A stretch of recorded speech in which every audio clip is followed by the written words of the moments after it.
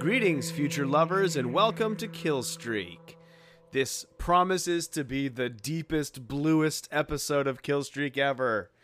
I am one of your hosts, Eric Goslin, and very special guest today. Special guest always. Not even a guest. He's a co-host. It's not cool for me to call him a guest. Michael Price, how are you, sir? I'm just in awe of the smoothest intro we've ever had to an episode. A master at work. I got the smoothest pipes in the game.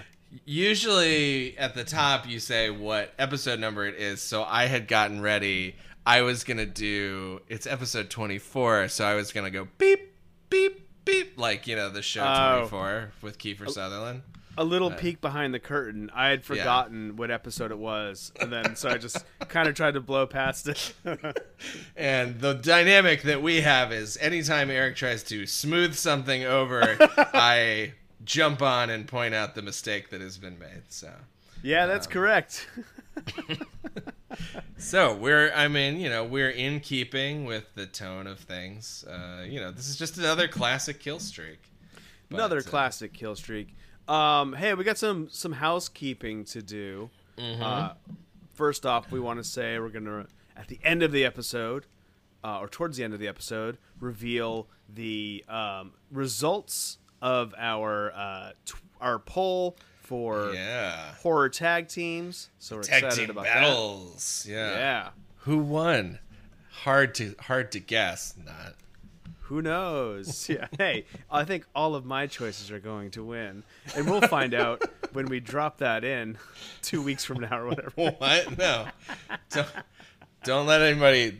The mechanics of us trying to use live Twitter and voicemail interactions in our pre-taped episode. It's basically, if you guys have ever seen the movie Primer, it's just that. Yeah, it really is. Mike and I had like a 10-minute long conversation before being like, okay, wait, we recorded that one last Monday, but it comes out this Thursday. We need like a fucking serial killer spider board chart to keep track of everything. Yeah, I'm trying to think. I had some other housekeeping stuff. Friend of the pod and listener Dan was texting me about all sorts of interesting information from the when we did the very first Scored to Death. I've mentioned before, he's quite a bit behind in his listening. But our first Scored to Death with voice of Killstreak Ryan Martin. He played the little bit of the Starman score for us, if you recall. Sure, gave me chills. Yeah, and had mentioned that famously a soundtrack that was not done by Carpenter is done by a guy named Jack Nitzsche. I don't know exactly how to pronounce it. It's like Nietzsche, but a little bit different. So, yeah, who knows?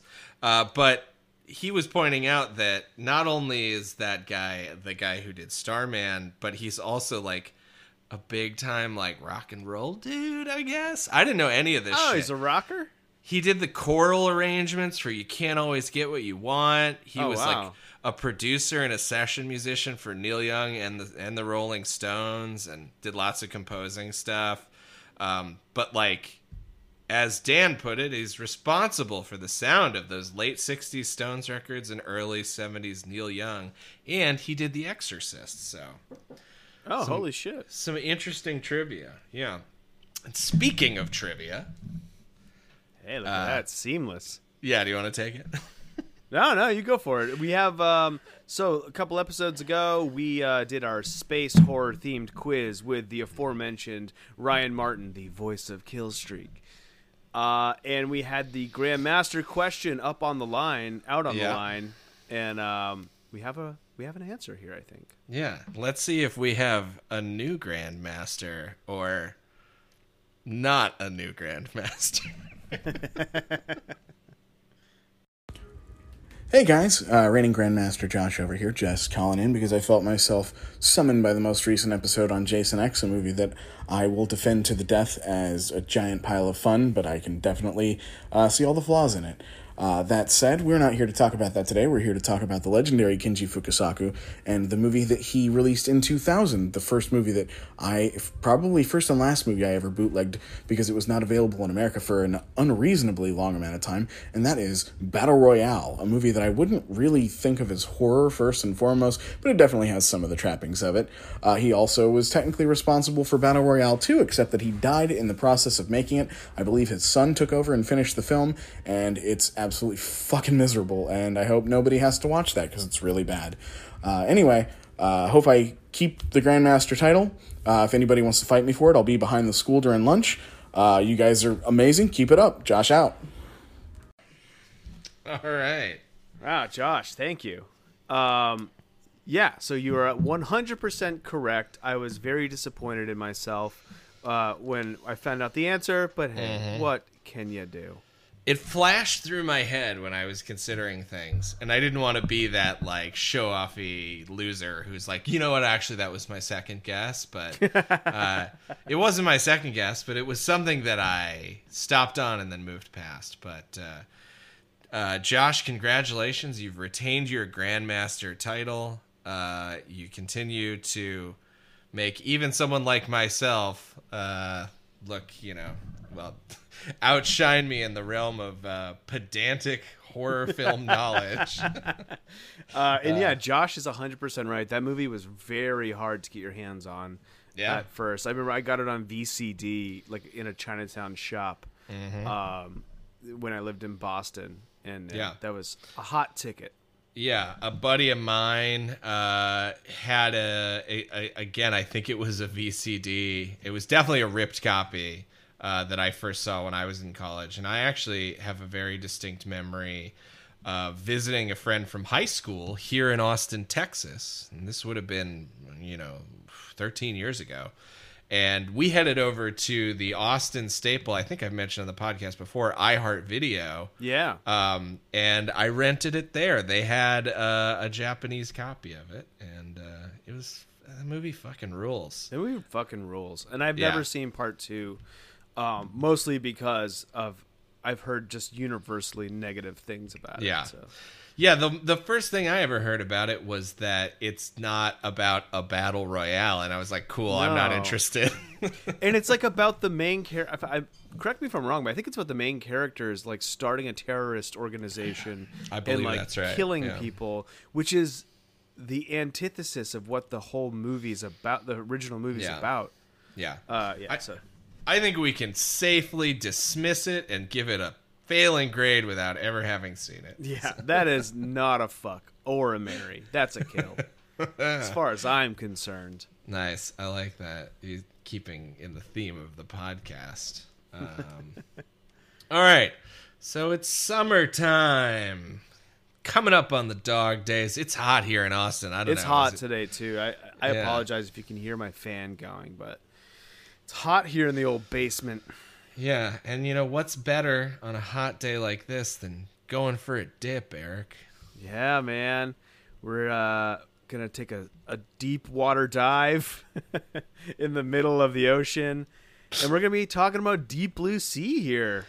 Yeah. Shall we dive right in to... I know you already said dive. I'm trying to be a little more subtle with my puns. Do you want to I would like to Deep Blue see how you felt about this movie. All right, let's dip our toes in. Yeah, let's get a little chum. Yeah, test the waters and do a little blood and guts check. Eric, you start. Deep Blue Sea. Deep Blue Sea. This movie's a ton of fun.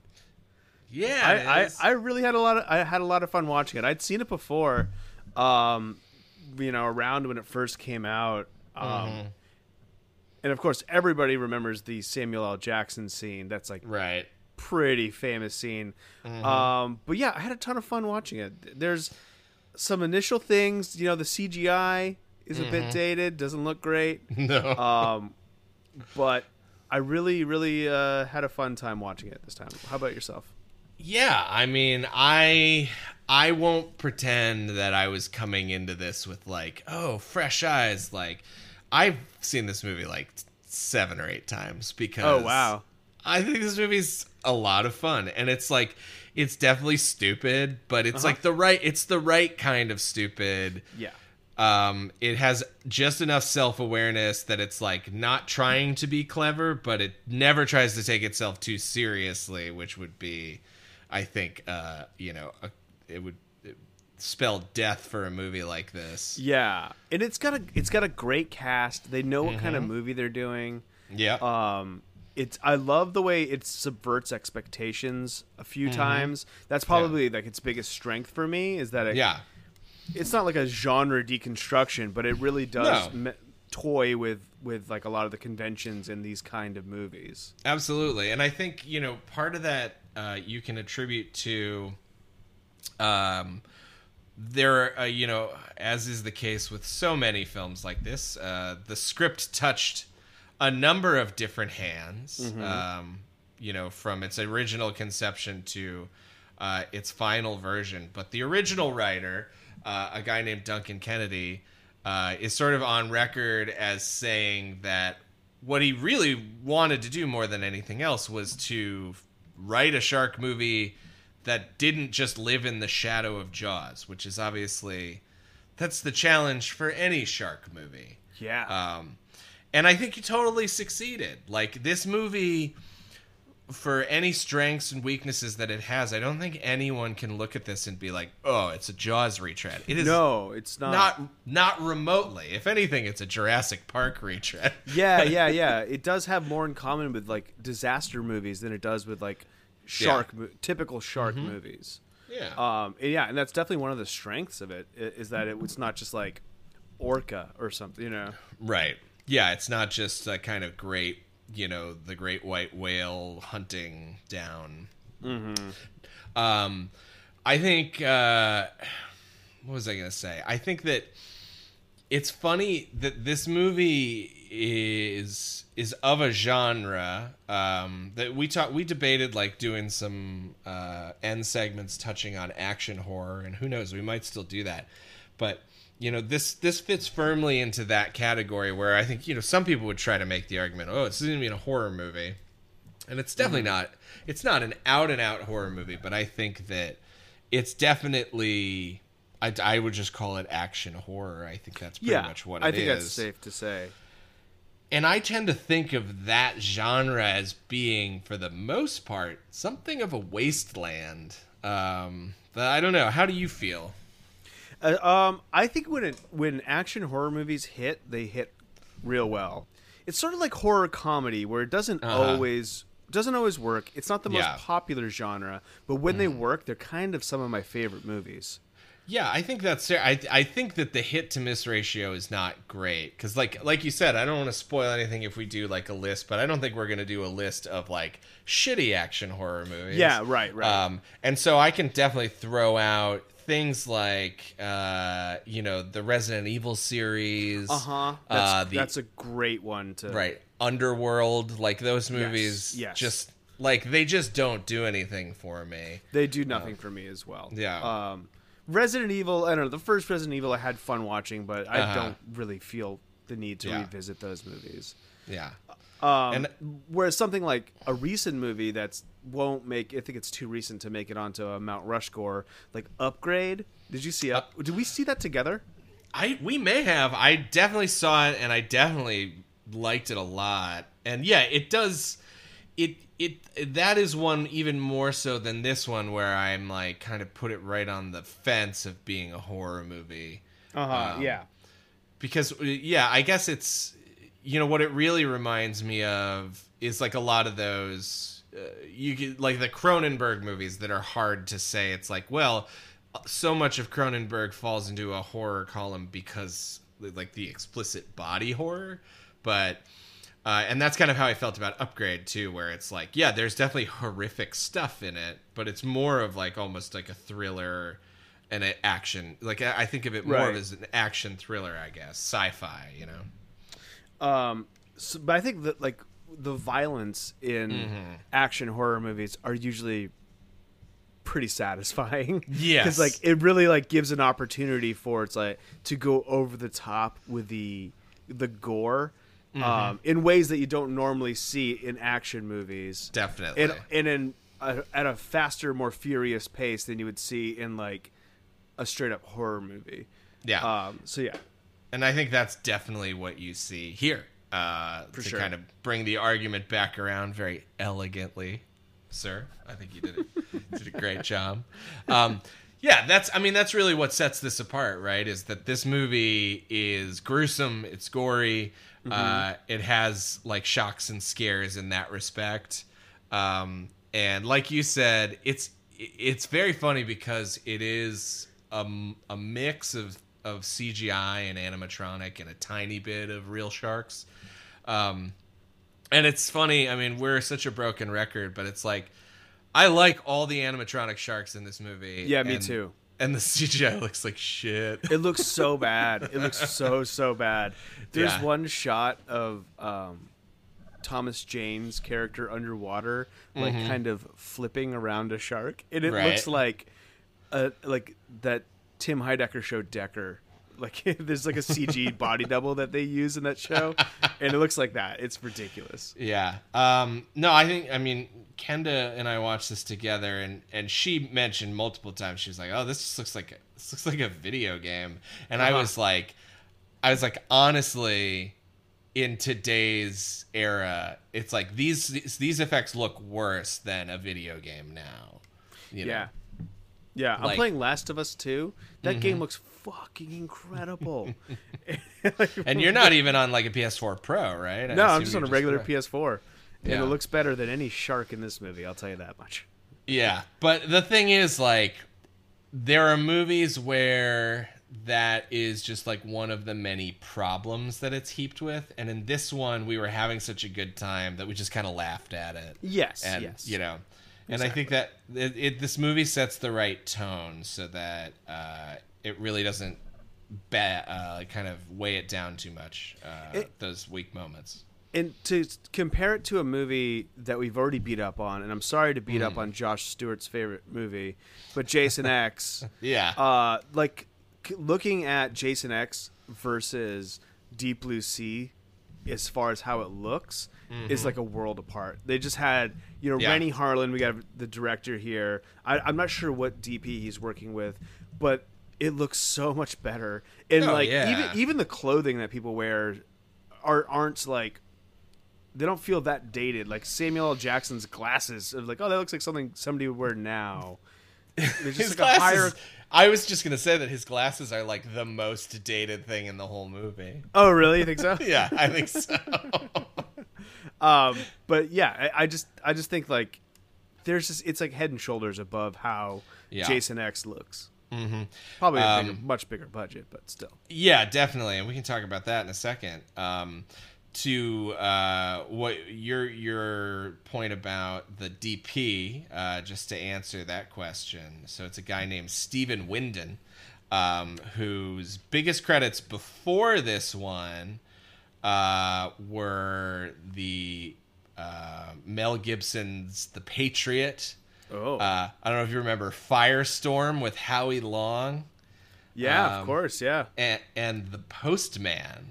Kevin Costner. Wow. Yeah. So we're talking about a big time action director. Now those are funny credits. He also has a lot of really solid credits that come afterwards. So it's still a ton of action work, but he worked on I think the last 4 or 5 Fast and Furious movies. Oh wow! So this guy's doing he's just fine. Yeah, he's the guy for those. He worked on Star Trek Beyond and a couple other things. Yeah, he has worked on the last 5.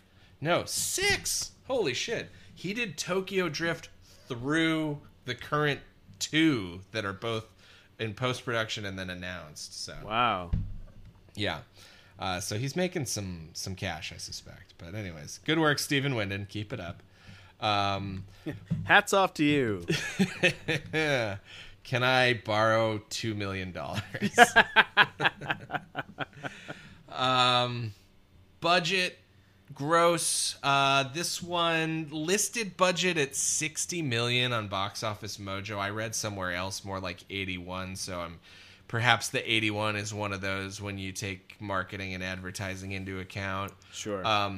So this is, for an action movie in 1999, relatively high.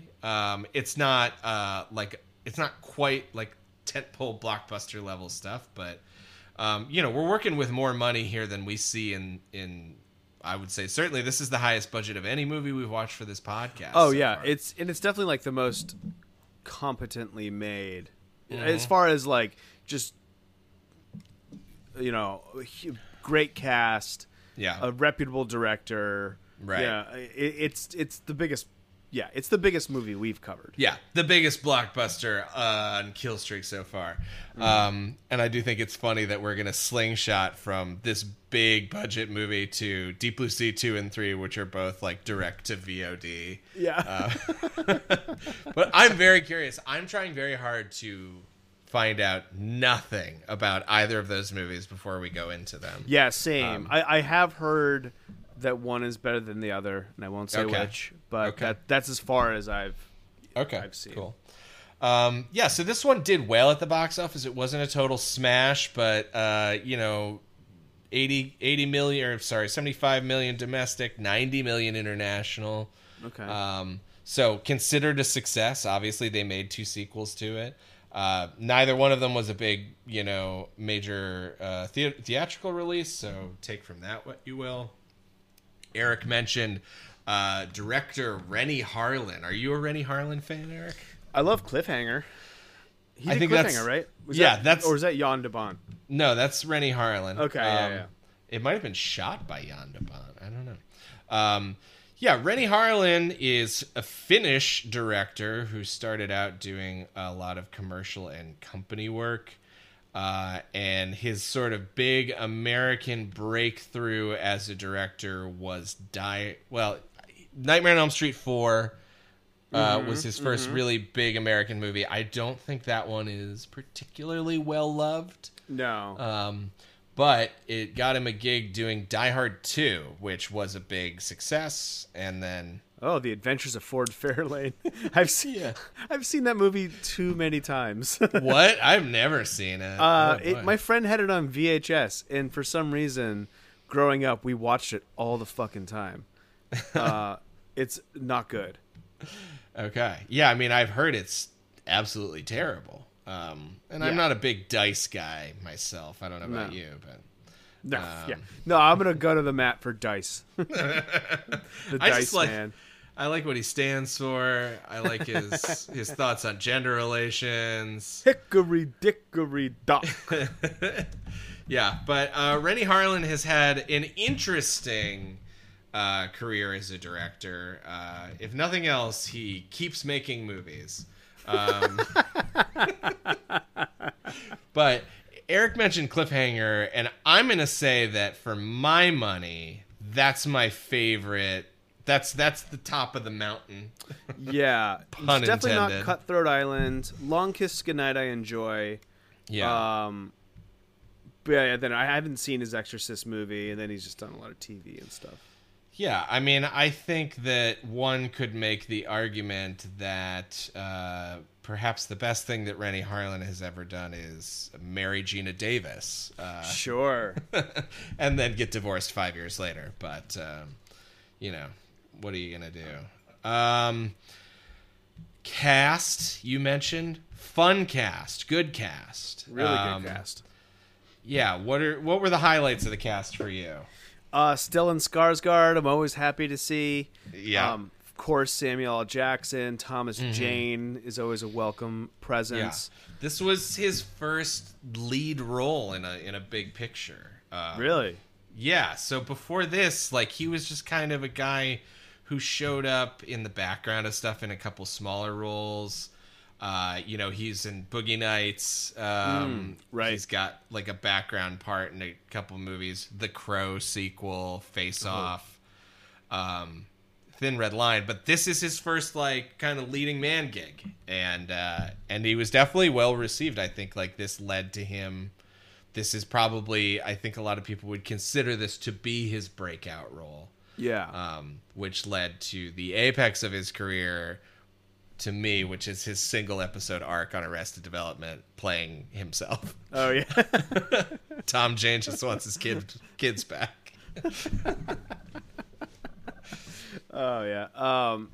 Oh, and also Michael Rappaport too. I don't know why. I fucking love Michael Rappaport. He's Yeah. I wish Michael Rappaport would not have your haircut in facial hair from 7 years ago. He does just look like a thinner me from like 2010. Yes, Yeah. that's true.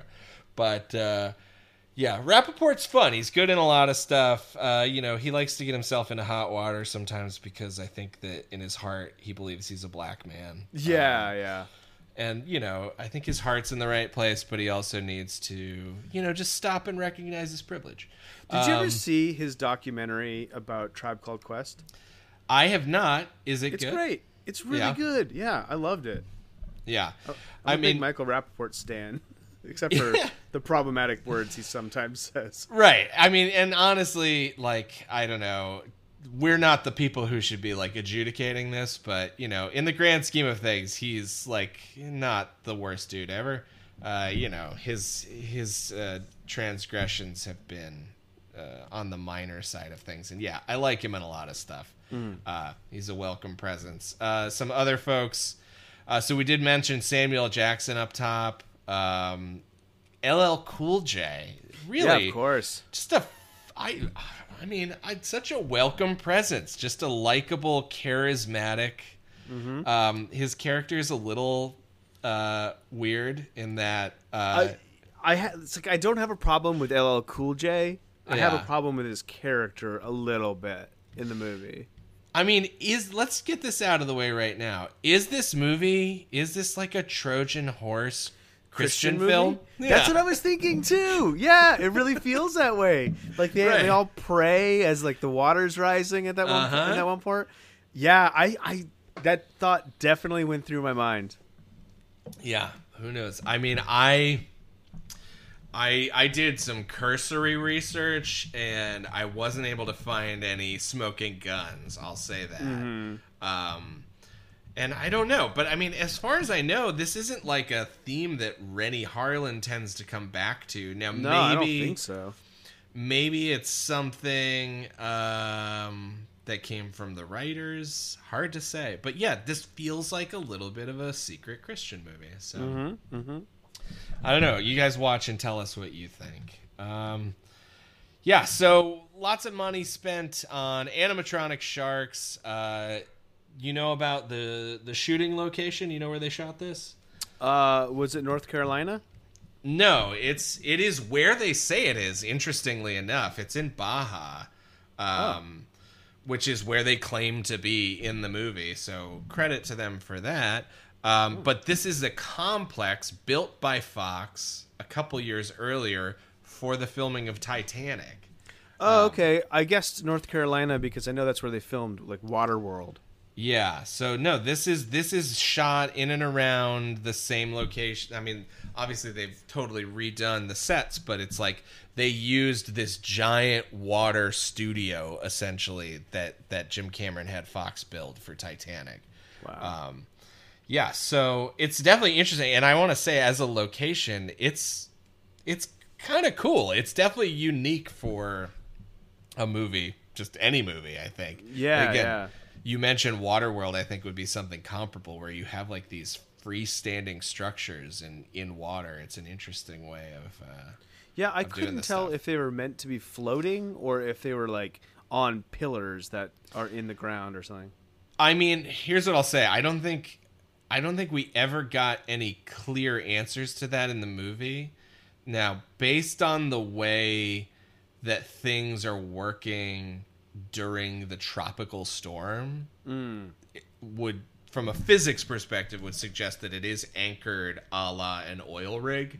Yeah, because it does not move with there's no waves, the waves don't affect it. Yeah, right. Yeah, so that's not something they ever really get into, which is a little bit surprising because they spend plenty of time talking about the layout and the structure, and yeah, they really do.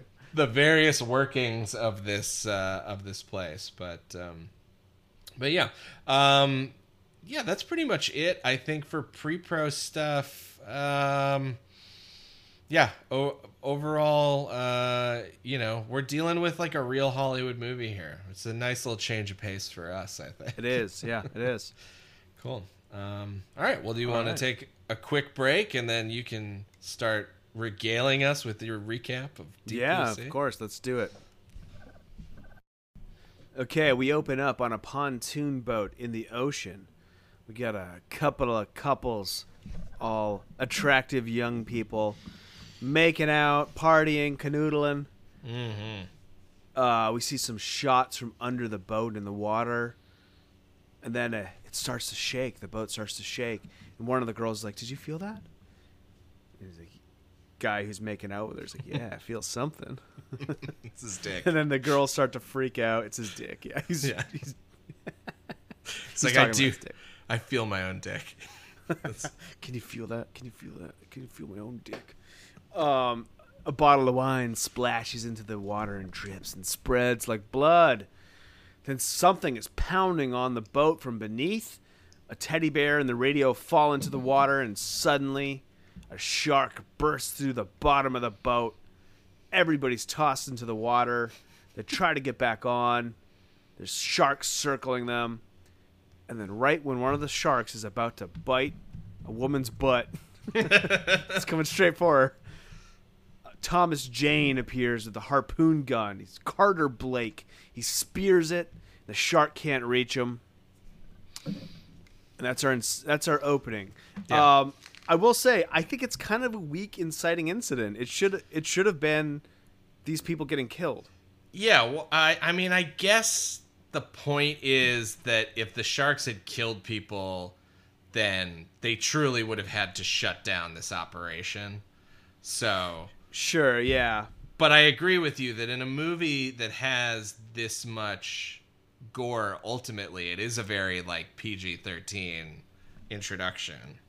Yeah, it's like a little bit of a slow burn too, as far as, and it's probably like 30 minutes until we get to our first death. Yeah. So it would have been welcome to have just like a little bit of carnage, more carnage here at the top. Yeah. But hey, and also I'm my general thoughts. I'll just spoil this right off the top. There is no nudity in this film. Right. And while I'm not in the business of body shaming. Both of these two women are a bit too skinny for me. Sure. They look a tad bit unhealthy, but like this seems like this would be the time to get This some is the time. cheap Exactly. nudity in, right? Woo, we're on your boat. Yeah. Let's take our tops off. Yeah, they're Champagne. not name actors. Like just cast No. whoever wants to Yeah, this feels like if this were a Friday the 13th movie, these people would have been murdered and also naked. Yeah, are we just broken for all of the I movies think we're just now? broken. I was thinking about that because I was like, oh yeah, no nudity in this movie. And I was like, well, I'm just like a broken man now because I've watched 13 of those or 12 of those movies in a row. Okay. Yeah. So then we're in Los Angeles. There's a helicopter landing on the roof of a building, which may be our old office. I wasn't sure. Okay. The LA Center Studios. And we meet Dr. Susan McAllister. I didn't recognize her really. Yeah, so this is Saffron Burrows. She's one of the leads in the movies. She's British. I was chuckling to myself at a dumb in-joke where it's like, she was a name that I heard a lot at this point in time, right? Like in the late 90s, early 2000s. You'd hear her name and I was like, yeah, who is that? What is she? Yeah. I agree. Yeah. She's like a female. You remember Simon Baker, the guy who ended up being the Mentalist? Yes. Yeah. Like, I feel like Hollywood was just trying to force Simon Baker on us for like 5 or 6 years. And that's kind of how I feel about Saffron Burrows. Yeah, I mean, I'm looking at her IMDb, and she was in like a couple Mike Figgis movies I've seen. Mm-hmm. 3 Mike Figgis movies. Wow, she's a Mike Figgis regular. But yeah, she never. I remember hearing the name more than I hear. You know who I also get her confused with is Sienna Miller. Sure. Well, I think Sienna Miller was much the same way. She was somebody that, like somebody decided that we have to put Sienna Miller in stuff. Yes. And it's like, yeah. and it was always like, she was never bad, but it was also like, I don't know, she never left much of an impression on me. And I really do think she, as far as the cast goes, she's the weakest link in the movie. I agree. Also, just because I've already been on the topic, another person who seems like they just really could use a sandwich, or just like like a hearty meal. When she takes her clothes off, during that one scene, it's like, oh wow, you are a skinny woman. This was like prime, tiny, rail thin women. Era in Hollywood. Mm-hmm. All right, so we're in Los Angeles. She's in the office of Chimera Pharmaceuticals, and she's like standing before Samuel L. Jackson and some other old white guy. Samuel L. Jackson's named Russell Franklin. Mm-hmm. Okay, it sounded like you were gonna say something. I was. The other old white guy is fucking Ronnie Cox. It's the dude from RoboCop and like the Deer Hunter and oh wow. Or I'm thinking of Deliverance, not the Deer Hunter. But he's like a real actor and like a real good actor. Do they like just cut his scenes out or something? I think okay. So full transparency, there's definitely a very enjoyable episode of How Did This Get Made about this movie.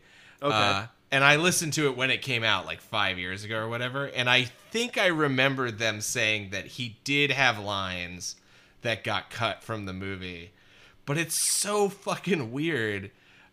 He's also the captain in like the Beverly Hills Cop movies. Yeah, I did. And I just watched part 2 recently. Yeah, he plays Lieutenant Bogomil. Yeah. Which is a fucking great name. Deliverance, yeah. It's funny. I didn't pick his face out, but when I saw him, like, yeah, he looks familiar, and I just assumed that he was going to come back, and he just never did. Well, and it's also so weird because, like, Samuel L. Jackson, as far as I understand his setup, he's the guy who owns this company, right? He's like the CEO or whatever. Yeah, and he's like standing behind him. Yeah, Ronnie Cox is sitting at the desk, and it's like, who the fuck is this guy? Yeah. Like, what is his deal? And we never find out. You know? And I guess it is a little bit, maybe it was like a subplot because this movie does subvert expectations so many times that like maybe like, oh, you're made to believe that Ronnie Cox is the head of it. It's like, no, it's actually Samuel L. Jackson, who's not even sitting down at the desk and is a black man, you know? Sure. Yeah, so Samuel L. has sunk in over $200 million into this project to cure Alzheimer's, and he's pulling the plug now. He's threatening to pull the plug on this. And she's like, hey, you got to give me a chance. Do you know anybody who's had Alzheimer's? My father had Alzheimer's. And what if you could end all of that suffering with a single pill? Just give me until Monday. So great. Then they cut to them in a plane over the water. I was surprised. She's flying the plane, so she's a pilot. We got Samuel L. Jackson's with her. Oh, for Christ's sakes. Dad? Yes. What's up, bud? I want to tell you a trick for Splatoon if you don't want to get popped. A trick for Splatoon if I don't want to get popped? Okay. Yeah. Like, ink left or right. Like, so the other team thinks you went that way, but you actually went the other way. Okay. Isn't that a trick? That is a trick. Yeah, that's very cool. Hey, bud, I'm recording my podcast, okay? So, remind Mom about that. Okay. Okay, we're back. All right. My son came down here and interrupted the podcast to give me a trick about the game Splatoon. Yeah, I wrote it down. It sounded like something I'd like to try out. So, okay, yeah.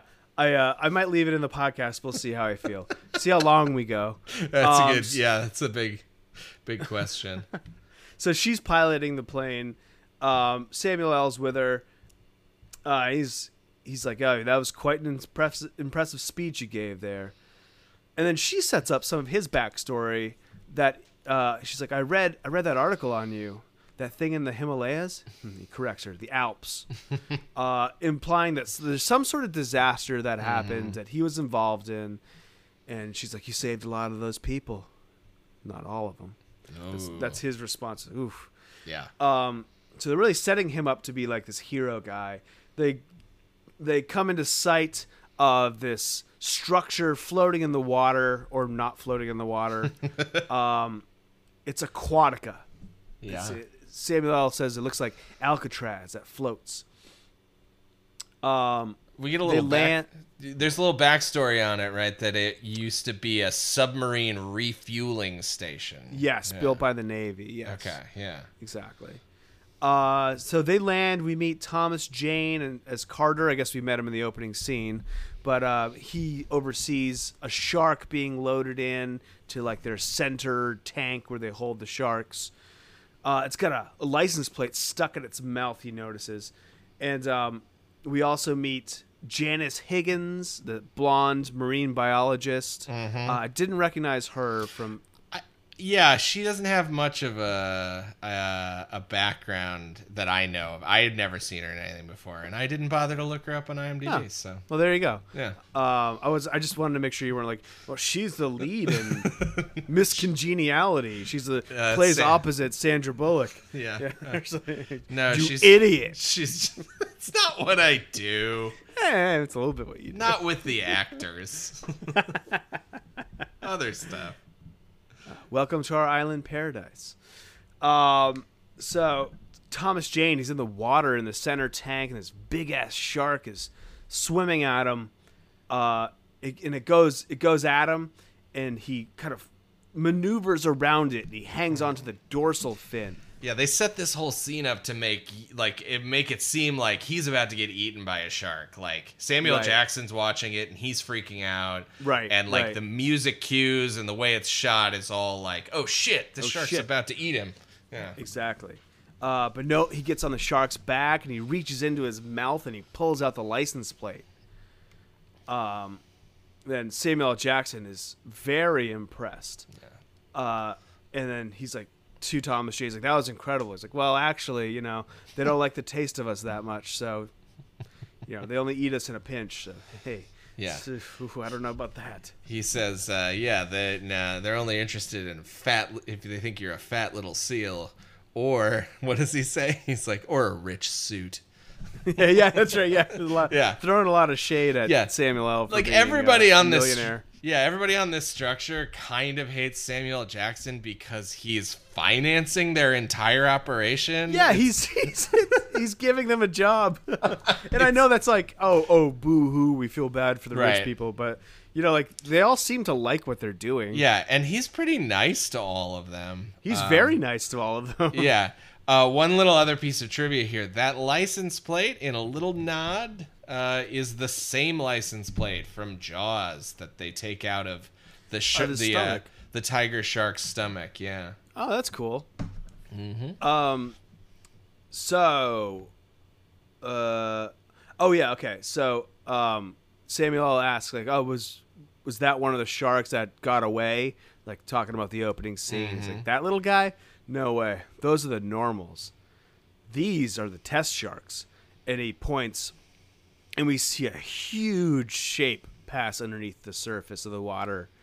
And he says, beneath this glassy surface, a world of gliding monsters. It's even more dramatic than that sounds. Yeah, a little bit overwritten, but hey. Yeah. And then we got, not to be confused with Dr. Janice, the marine biologist, but we got Janice from The Sopranos. I can't remember her real name. Brenda? I think it's Brenda. Yeah, well, that's her character's name is Brenda. She plays Brenda Aida Turturro. Yes. But Janice Soprano works. That's what everyone knows her from. Exactly. She keeps getting her husbands murdered or murdering them. That's what she's good at. Yeah. So she's working in like the control tower, and she sees that there's a tropical storm coming, and she warns everyone. And then we see a bunch of the crew workers leaving for the weekend, getting boated off. So it's just a skeleton crew that's there over the weekend. And then we meet Michael Rappaport as Tom Scoggins. Scoggins. Walton Scoggins. Hey, they were both on Justified together. Was Rappaport on Justified? Yeah, he showed up as one of the Crow brothers, I think, at one point. Like, I don't remember. Yeah, it's a short arc, but it happened. So Thomas Jane's loading up these trank darts, and he's talking about with the shark that he shot at the beginning, I believe. He's like, "So what's the matter? You missed with the first shot?" He's like, "No, it took 2 hits." Michael Rappaport's taken aback. He's like, "That should have damn near killed it." He's like, the fish somehow, the shark got out of the pen somehow, and they're looking at the fences. He's like, "How high are these fences off the water?" He's like, 8 feet, give or take a centimeter. So there's, somehow these sharks are maneuvering out, getting outside of the facility. Samuel L. Jackson is lowering down into the sub portion of the facility. Dr. Janice is giving him the rundown of the layout. Welcome to Aquatica. It's really expository. Like she drops so much info in this elevator ride. Exactly. Yeah. Just like basically setting up all the places we're gonna see. Mm-hmm. I was very taken aback by the zip disk drive that Dr. McAllister has. Really brought me back. You can fit 100 megabytes on one of those things. She's going over her research. Stellan Skarsgård is there in the lab. He plays Jim Whitlock. Mm-hmm. And then she goes over to the shark that has like the top half of its head taken off with its brain exposed. And she like takes some fluid from the shark's brain with a syringe.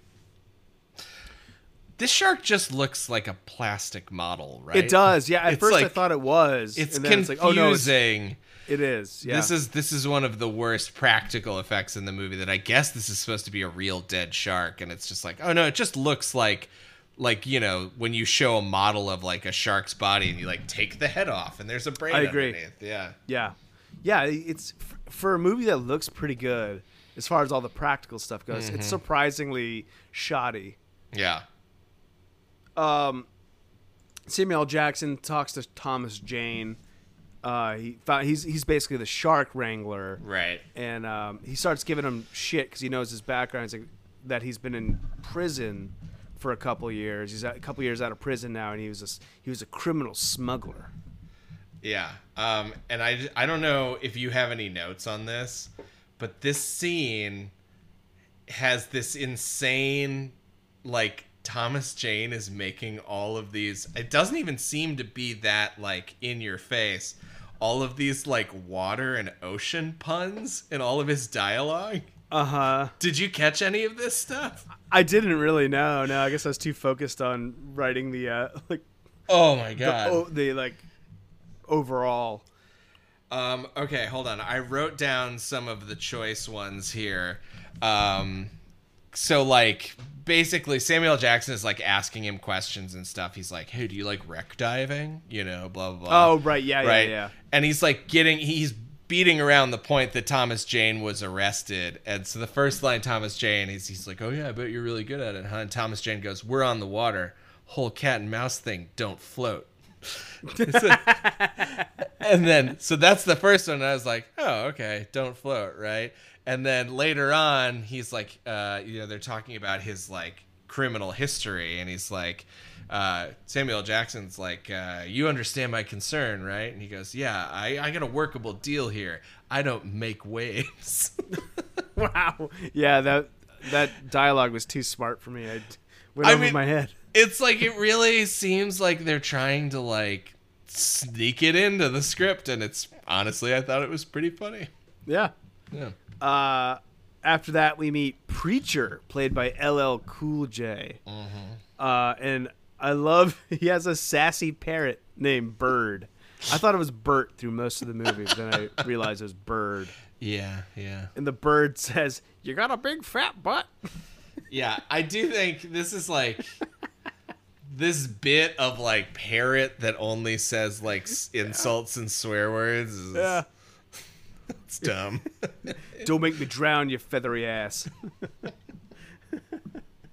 And we Carter, he's something pounds on like the side of the one of the sharks pounds on the side of the porthole, and he's like, it's feeding time. So then we cut to Carter. He's scuba diving.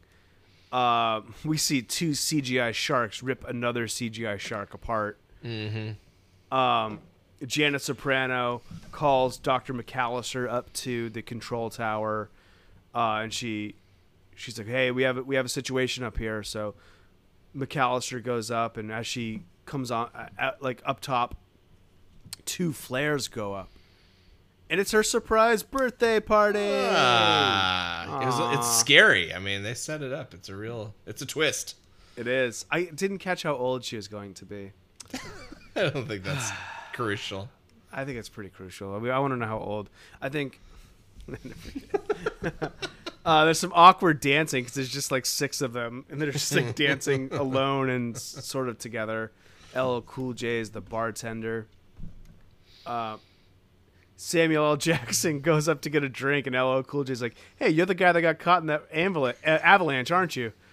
He's like, "Yep." He's like, as if black people don't have enough ways to get killed. Just leave that to the white folks, brother.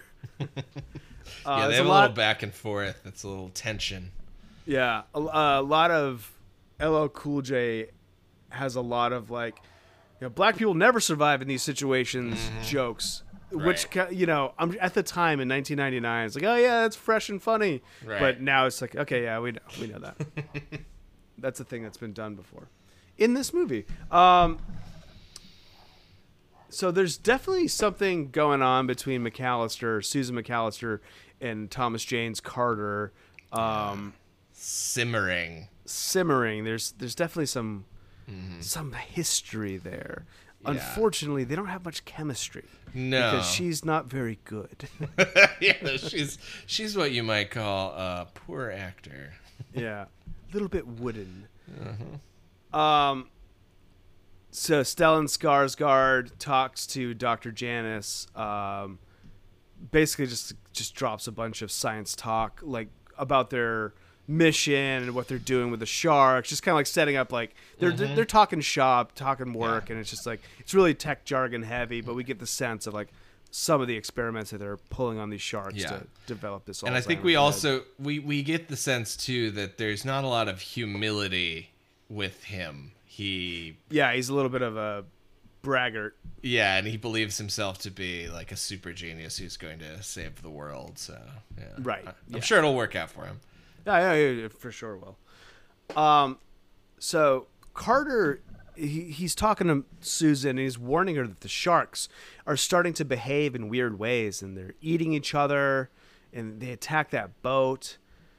And he's worried about it. She's like, "Do you like your job?" He's like, "Hey, are you threatening me, Doc?" She's like, "No, but if we don't pull off that test tomorrow, we're all on the street."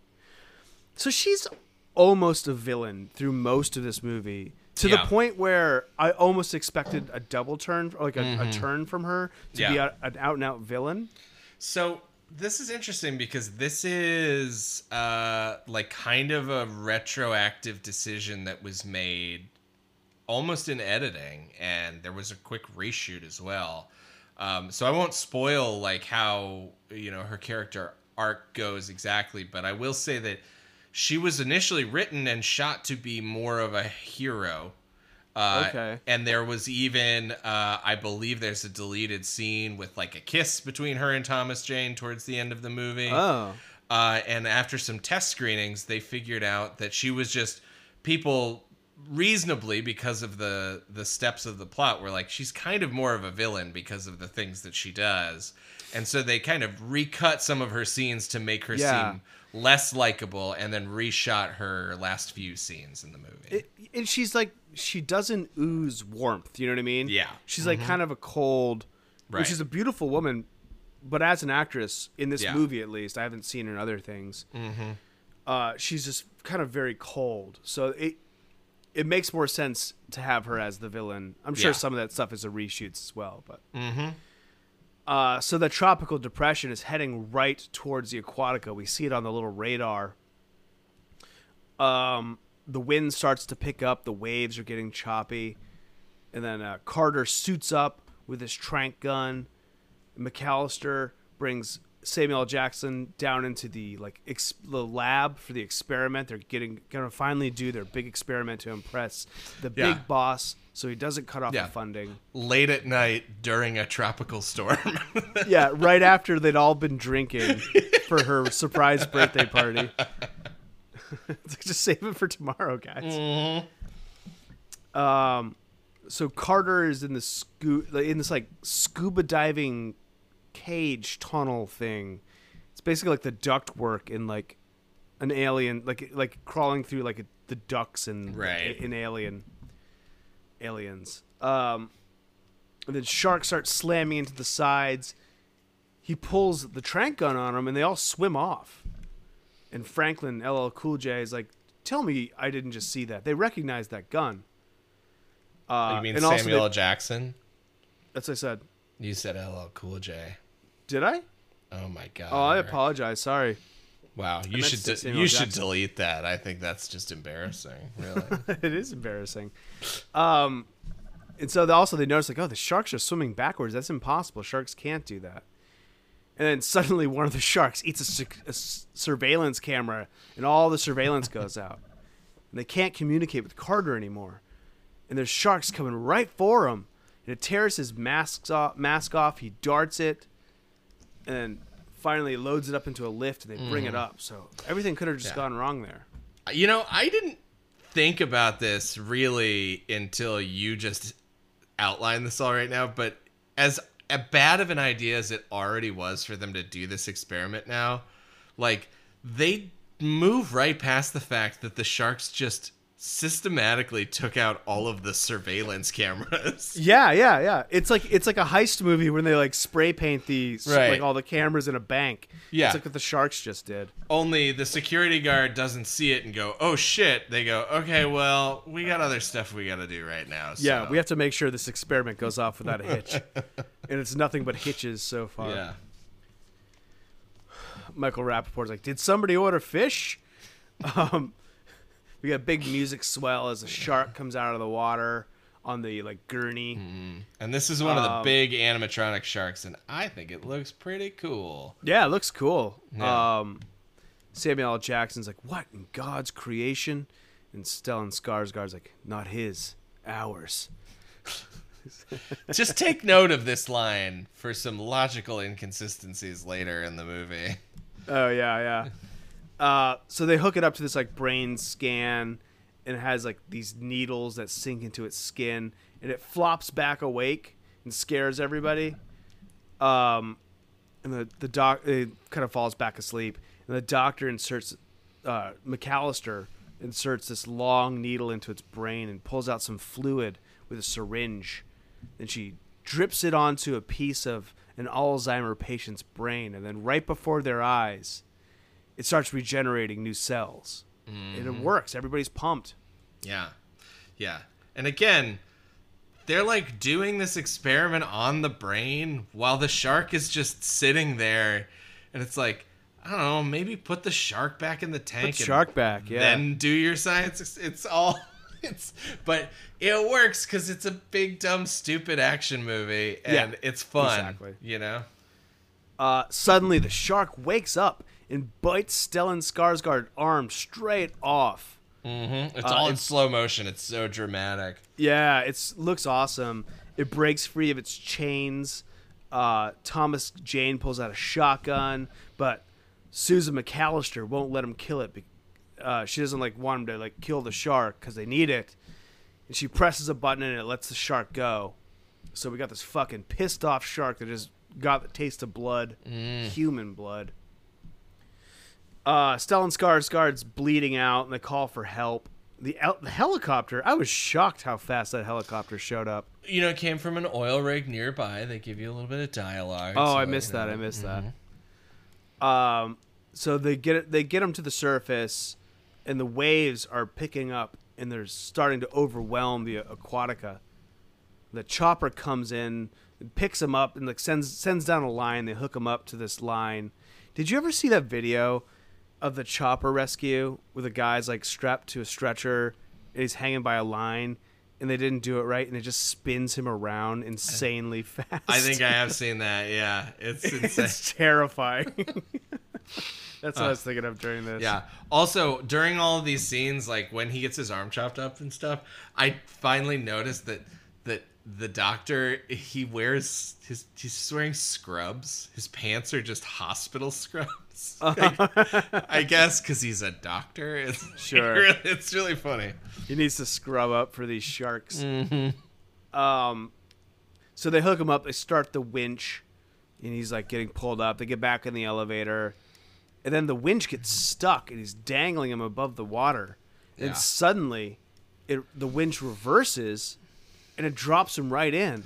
And he hits the water, and as he starts to sink under the water, it's like a really great shot. I wrote down, this shot's cool because he like hits the water and then sinks below the surface, and all the water rushes over his face. And and it's like he does have scuba equipment on his face, but like can't do anything. He's strapped in, and he's missing an arm. And Skarsgård's doing some good eye acting because like it's a lot of him with his mouthpiece in, just like looking like he is not having a fun time.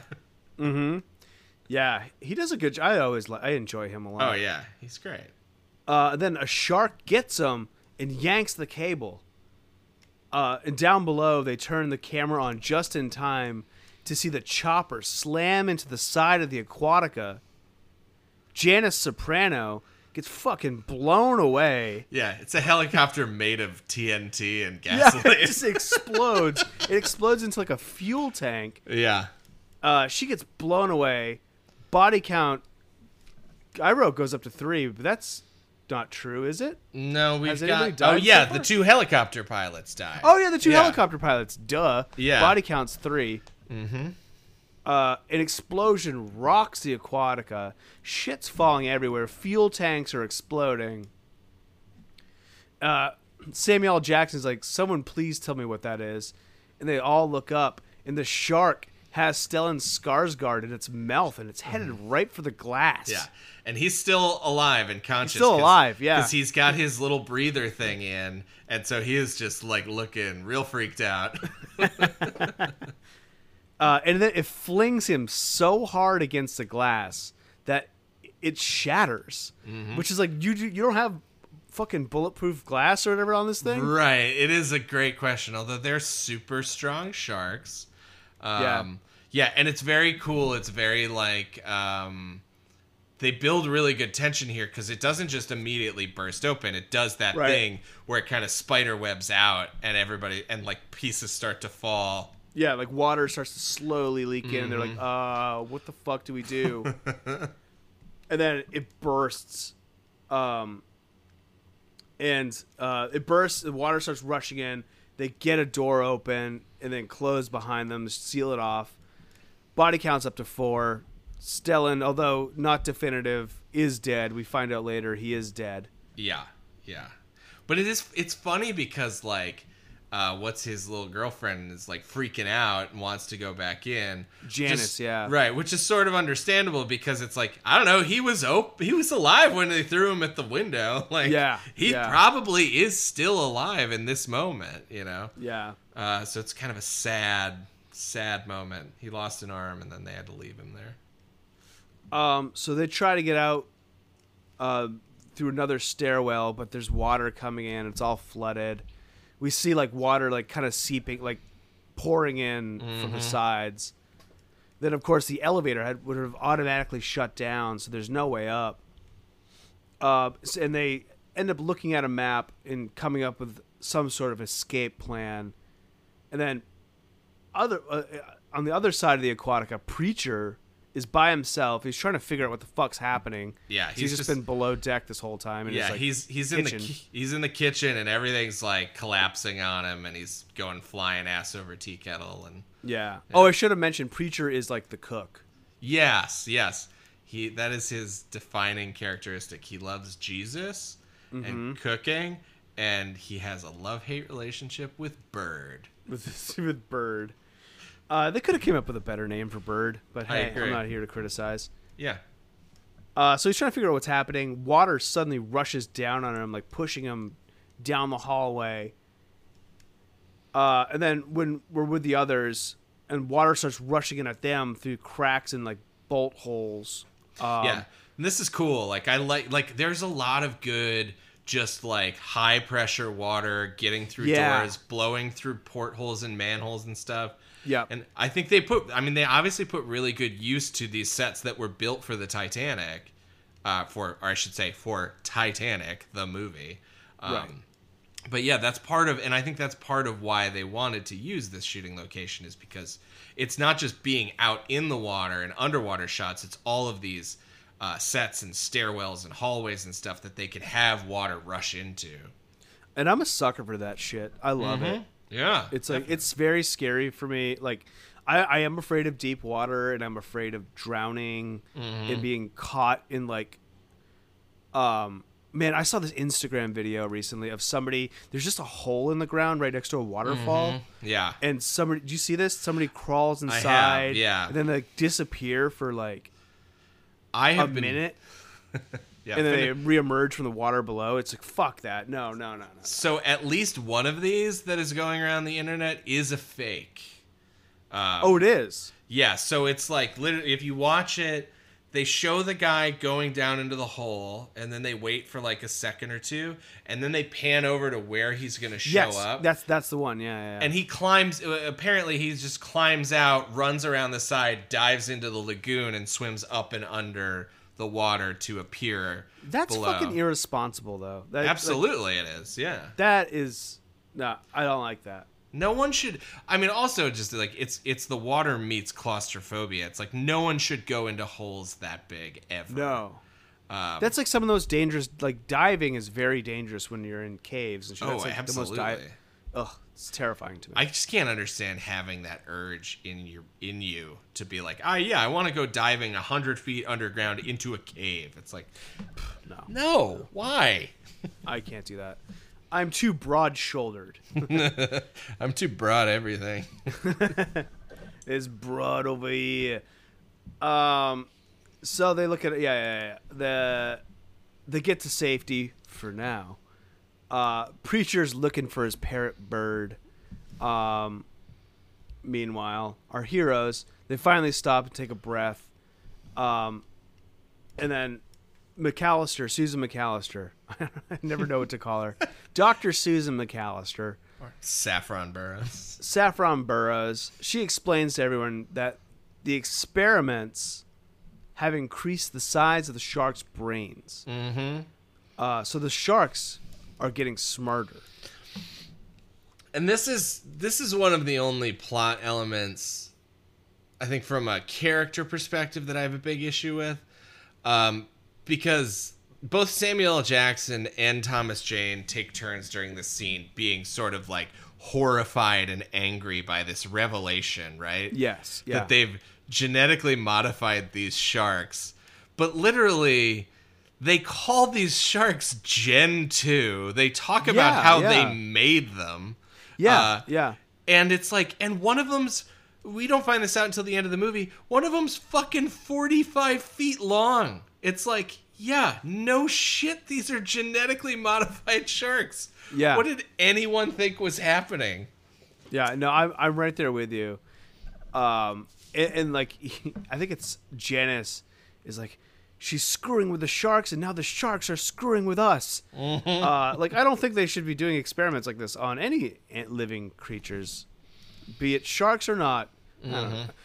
But mosquitoes. we all know what's happening here, right?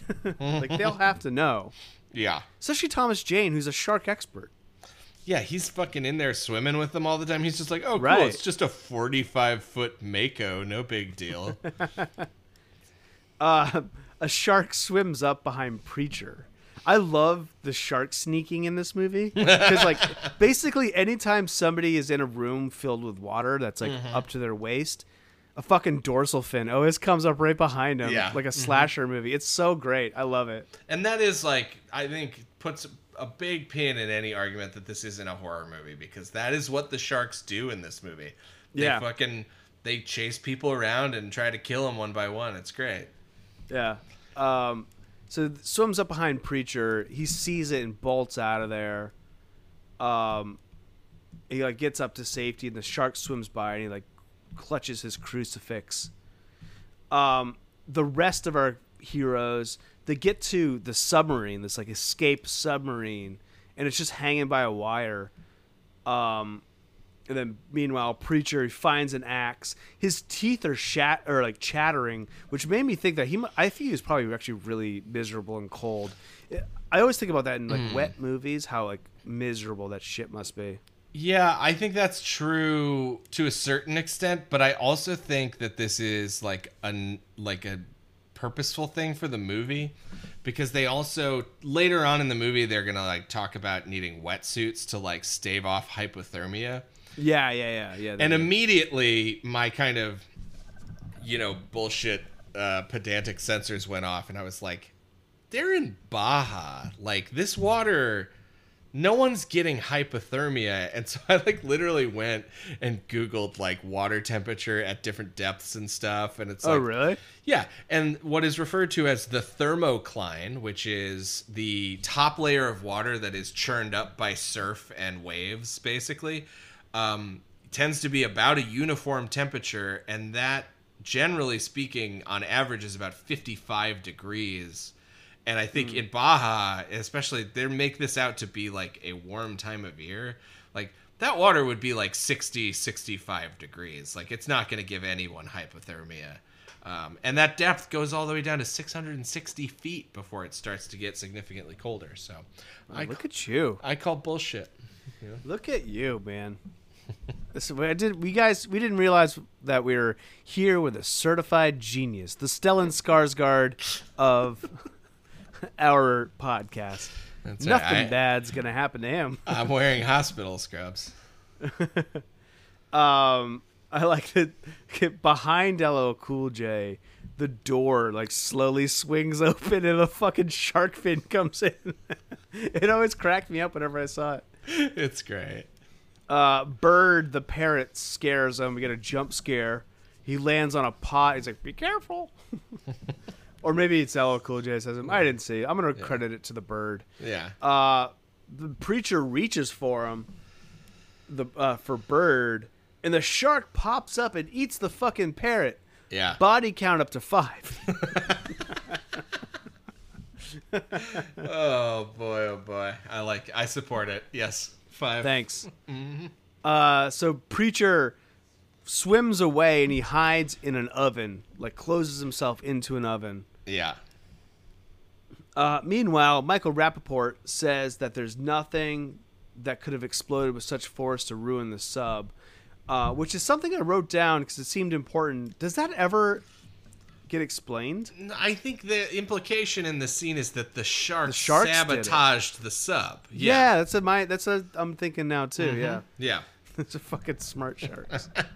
Well, I mean, just wait. By the time we get like 3/4 of the way through this movie, or the end, it is revealed that the sharks have a certain plot, and I was just like, this is absolutely insane. Yeah, those sharks are...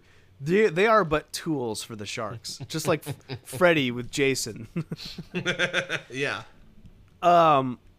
So, yeah, this is when Samuel L. Jackson says that they should all put on wetsuits to avoid hypothermia. Mm-hmm. And then they realize, like, well, unless somebody has a better idea, we're going to have to swim out of here. Like this, the fuck with LL Cool J in his oven, the shark turns on the gas. I mean, I think it might be an accident, but it's pretty good. Yeah, they kind of let you as the viewer decide, but it's I think they want us to question whether or not the shark did it on purpose. So he's stuck in this oven with a shark pounding on the door to get in, like the window to get in. Yeah. And it's filling with gas. So he uses his axe to chop into the oven compartment above it. And finally, he's able to like stand up, open the doors, which are above water, and swim away. He like kind of jumps behind the shark and tries to a lot of shark out swimming in this movie. You have to suspend a little bit of your disbelief for this plan to make sense. Yeah. So then gas is filling the kitchen, and he lights a Zippo. He's like, "You ate my bird." And he throws a Zippo, igniting the gas and exploding the shark. Yeah, a Zippo that he had in his pocket underwater. Yeah, it'd be completely useless, wouldn't it? Yeah, but hey, whatever. Whatevs. So then Carter warns Samuel L. Jackson not to get too close to the water. They're like standing around where the submarine is, which is a little bit of foreshadowing. What? Tom Scoggins tells them that why swimming away from the sharks. He's like trying to convince him. He's like, "Oh, what? We should swim away from sharks? That's not going to work." Right. Everybody starts to argue. They're all That's bad. panicking, coming apart at the seams. And then Franklin, Samuel L. Jackson, gives his speech. You think water's fast? Then you should see ice. Stop. What? Water is ice. Ice is Yeah. water. I thought you were gonna say like, please don't do a Samuel L. Jackson voice. No, well, I agree. You probably shouldn't, but No. I do want to hear you deliver more of this speech. So please continue. Yeah, water is ice. Then you should see ice. It moves like it has a mind. Like it knows it killed the world once and got a taste for murder. It's a fucking great line. It's such a great line. When the avalanche came, it took us a week to climb out. And somewhere we lost hope. Now, I don't know exactly when we turned on each other. I just know that 7 of us survived the slide and only 5 made it out. Now, we've seen how bad things can get and how quick they can get that way. Well, they can get a whole lot worse. So we're not going to fight anymore. We're going to pull together and we're going to find a way to get out of here. First, we just got to seal this off. Then a fucking shark pops out of the water, grabs him in his jaws, shakes him around like a dog, and then drags him under the water. Just like choral voices and intense string. Yeah. Like the soundtrack just goes crazy. Everyone is mortified. Yeah. It's fucking great. It's the It's such a iconic good moment scene. in this movie, and it's fantastic. And I remember seeing it in the theater, and everybody lost their goddamn minds. 'Cause, Yeah. Apparently, this scene was a little bit of an inspiration taken from Alien, in that in the cast of that film, Tom Skerritt was supposed to be like kind of the heroic, like you think he's like the captain of the ship, and if you haven't seen it, you don't know that Sigourney Weaver is going to be the one that survives to the end, and he was one of the bigger Right. actors in that cast, and they kind of pull a fake out by having him die halfway through, and this is a similar thing, but this is up there with the great surprise deaths in a movie that I can think of. I mean, this must be why. I mean, I'm sure he did it for a paycheck, but also like this. If I were Samuel L. Jackson and I read this, like, oh fuck yes, I'm doing this. Like, Yeah. that must be why he's on board. Well, so he worked with Rennie Harlan on The Long Kiss Goodnight. Right, And yeah. was down to work with him again, had enjoyed that experience. But initially they sent him the script for the LL Cool J role, and he was like, no, I don't want to be a cook. And they basically cooked up this role for him, and Rennie Harlan was like, we have an awesome death scene for you. And he read it, and he was like, yes, I will absolutely do this. Oh, that's awesome. Yeah. So body count's up to 6. We cut to a shot of the sharks just chomping the fuck out of him. Then they rip him in half, and then like Yeah, they eat rip each him in half of half. him. Yeah. Yeah, it's so good. Tom Scoggins is freaked out. He explains that like if more than 3,200 tons of water get in here, the whole place is gonna collapse. Yeah. So we have like a ticking time bomb here. They open the hatch. The seal blows and water starts rushing in. It's kind of cool. Yeah, it is cool. Except it follows the same broken logic that we talked about in Jason X, where it's like, okay, if they break the seal on the room to go out that way, why didn't that happen when they came into the room in the first place? Yeah, that's a great point. Yeah. I Yeah. don't know. I'm not sure. So this is a cool moment because like Tom, Scoggins and Carter have to like submerge themselves, like let the water rise above their head in order to close the door, because otherwise Right. like the water is just like pushing on it. I love that. There's a few different, like, you know, the iconic scene for this is like in the abyss, Yeah. where like, you know, they have to drown in order to. Yeah, and I think, and not just that, but like now that you mention it, there is like a lot of great just like water flooding stuff in the abyss that this is definitely taking some cues from. Yeah, for sure. So the water rushed in. Fire from the burnt. So like they're in this like cylindrical like elevator shaft basically. Right. There's like a ladder on the side. Fire from the burning tanks above is starting to rain down on them as they like climb the ladder. The shark's POV moving through the Aquatica, and like it like comes up through the lab and then pounds on the door they just closed. It's definitely chasing them from room to room. It's truly crazy. They rush up the ladder. So Carter decides like he wants to buy them some time. So he decides like, all right, we're going up to like level 3 or whatever it is. I have to, if I open up level 1, that'll buy us a little bit of water time, right? Right, Like, because that's it's got to basically the spill. idea. Yeah, it has to spill out into that level and fill it up before it continues to rise up the shaft that they're in. Yeah, exactly. So the shark busts in. The sharks are just busting down doors. The water rises. Carter goes down to open the level 2 door. Is level 2. He has to pry them open with his knife. He gets the doors open, but more water's rushing in. So it kind of just made it worse, I guess. There's definitely like I like the heightening in this movie of like kind of like in Jason X actually. Yeah. How like things just keep going more and more wrong for them. Yeah, and their like options keep narrowing down, and they keep trying to escape one way, and then that gets foiled, and then on to the next. Yeah. Yeah. So on the ladder, it breaks, and like they're all thrown down, but some of them hang on, except for Dr. Janice, who's thrown into the water.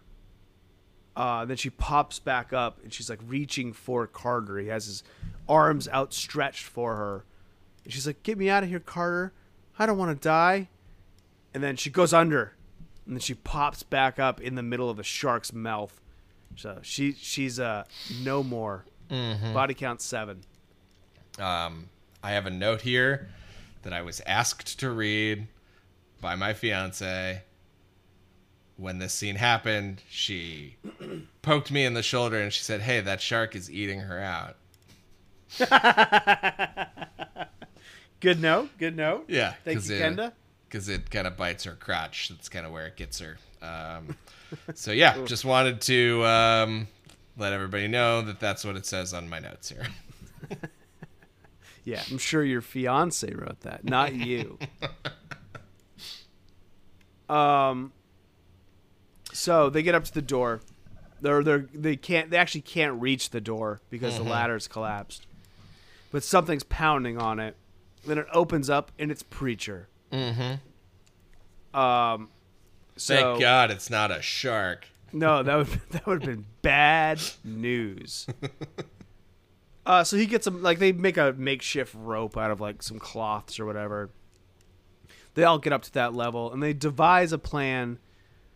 So they're going to reroute the bilge pumps to clear some of the water out of the flooded portions of the Aquatica. The stairwell they're going to clear out so they can go up to the top level. Yeah, exactly. There's a weird scene where they're like looking for a flashlight looking for batteries for a flashlight. Yeah. And they're in Dr. Janice's room. Mm-hmm. And he's like, well, okay. Tom Scoggins like, Jan was a healthy girl. She must have something here that runs on batteries. They're like, oh, come on, man. Yeah. This would have been a funnier joke if she hadn't just died. Yeah, exactly. Like, couldn't it just be some other doctor, some other person's room who's just gone for the weekend?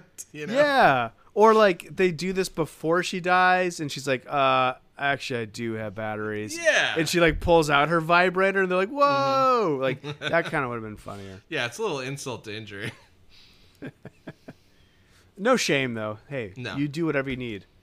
Carter and McAllister have a moment in the bathroom where he like is guilting her for, essentially causing all this shit. Right. She defends herself because is the cost worth the price? What's the word? Yeah. Is the juice worth the squeeze? Is the juice worth the squeeze? But there is this whole thing where she's like, yeah, but we'll save millions of lives. And it's like, you're all about to die. You're not going to save anybody's fucking Yeah, exactly. life. It's like you'll only save lives if you successfully get out of here. Yeah. So Preacher and Susan decide that they're going to stay in like the quarters, like Dr. Janice's Right. living quarters. And Tom and Carter are going to go to the wet lab to where the bilge pumps are to reroute them. Which So is they have to underwater. exactly. And then once they leave, Susan's like, "Oh, I need to get some stuff for my quarters." She her bails. research data. A shark swimming through the halls as Carter and Tom swim down to the lab. They get into the lab. They're like holding their breath. They hold their breath for a really long amount of time. Yeah. Well, at least they set it up so that there's like an air pocket at the top of the room, so they go up and catch a breath and go back down. So Yeah. there's some plausible. I noticed that, like, Michael Rappaport is holding his breath in the water, but Thomas Jane is like breathing. Like, he's not breathing in, but he's like constantly like has air coming out of his mouth, which doesn't seem smart. Yeah. Well, or maybe that's what you need to do. I mean, he is the expert. That's true. Stellan Skarsgård's body floats by them. It scares them. And they Carter freaks the fuck out. Freaks. It's exactly what I wrote. He gets freaked the fuck out and screams. And it's like, hey, he surfaces. Yeah. And is like, "Ah!" Yeah. And it's like the fourth dead body he's seen in an hour, and the least violent end. Yes, exactly. I thought the same thing. It was really strange. Mm-hmm. But then he immediately like stops because Tom's also freaked out. He's like, "Hey man, calm down." He calms Tom down. What a fucking hypocrite. Back in the room, Preacher finds a camcorder and records his final words in case he doesn't survive. They use a really cool post-production camcorder filter instead Yeah. like, it's not shot on different stock or with an actual camcorder. They just put like lines over it. It's very funny. And he's like, what mark do I leave behind? Well, to begin, the perfect omelet, which is made with 2 eggs, not 3. So I wanted to get your point. Yeah, exactly. Okay. Mike Price here. You were a professional cook for many years. Yeah. And then worked at BuzzFeed and a lot of their cooking videos. Mm-hmm. What did you think about his omelet recipe? Okay. He also criticized the using milk for density, which I agree with. I agree with that as well. So I, for an omelet, there is sort of like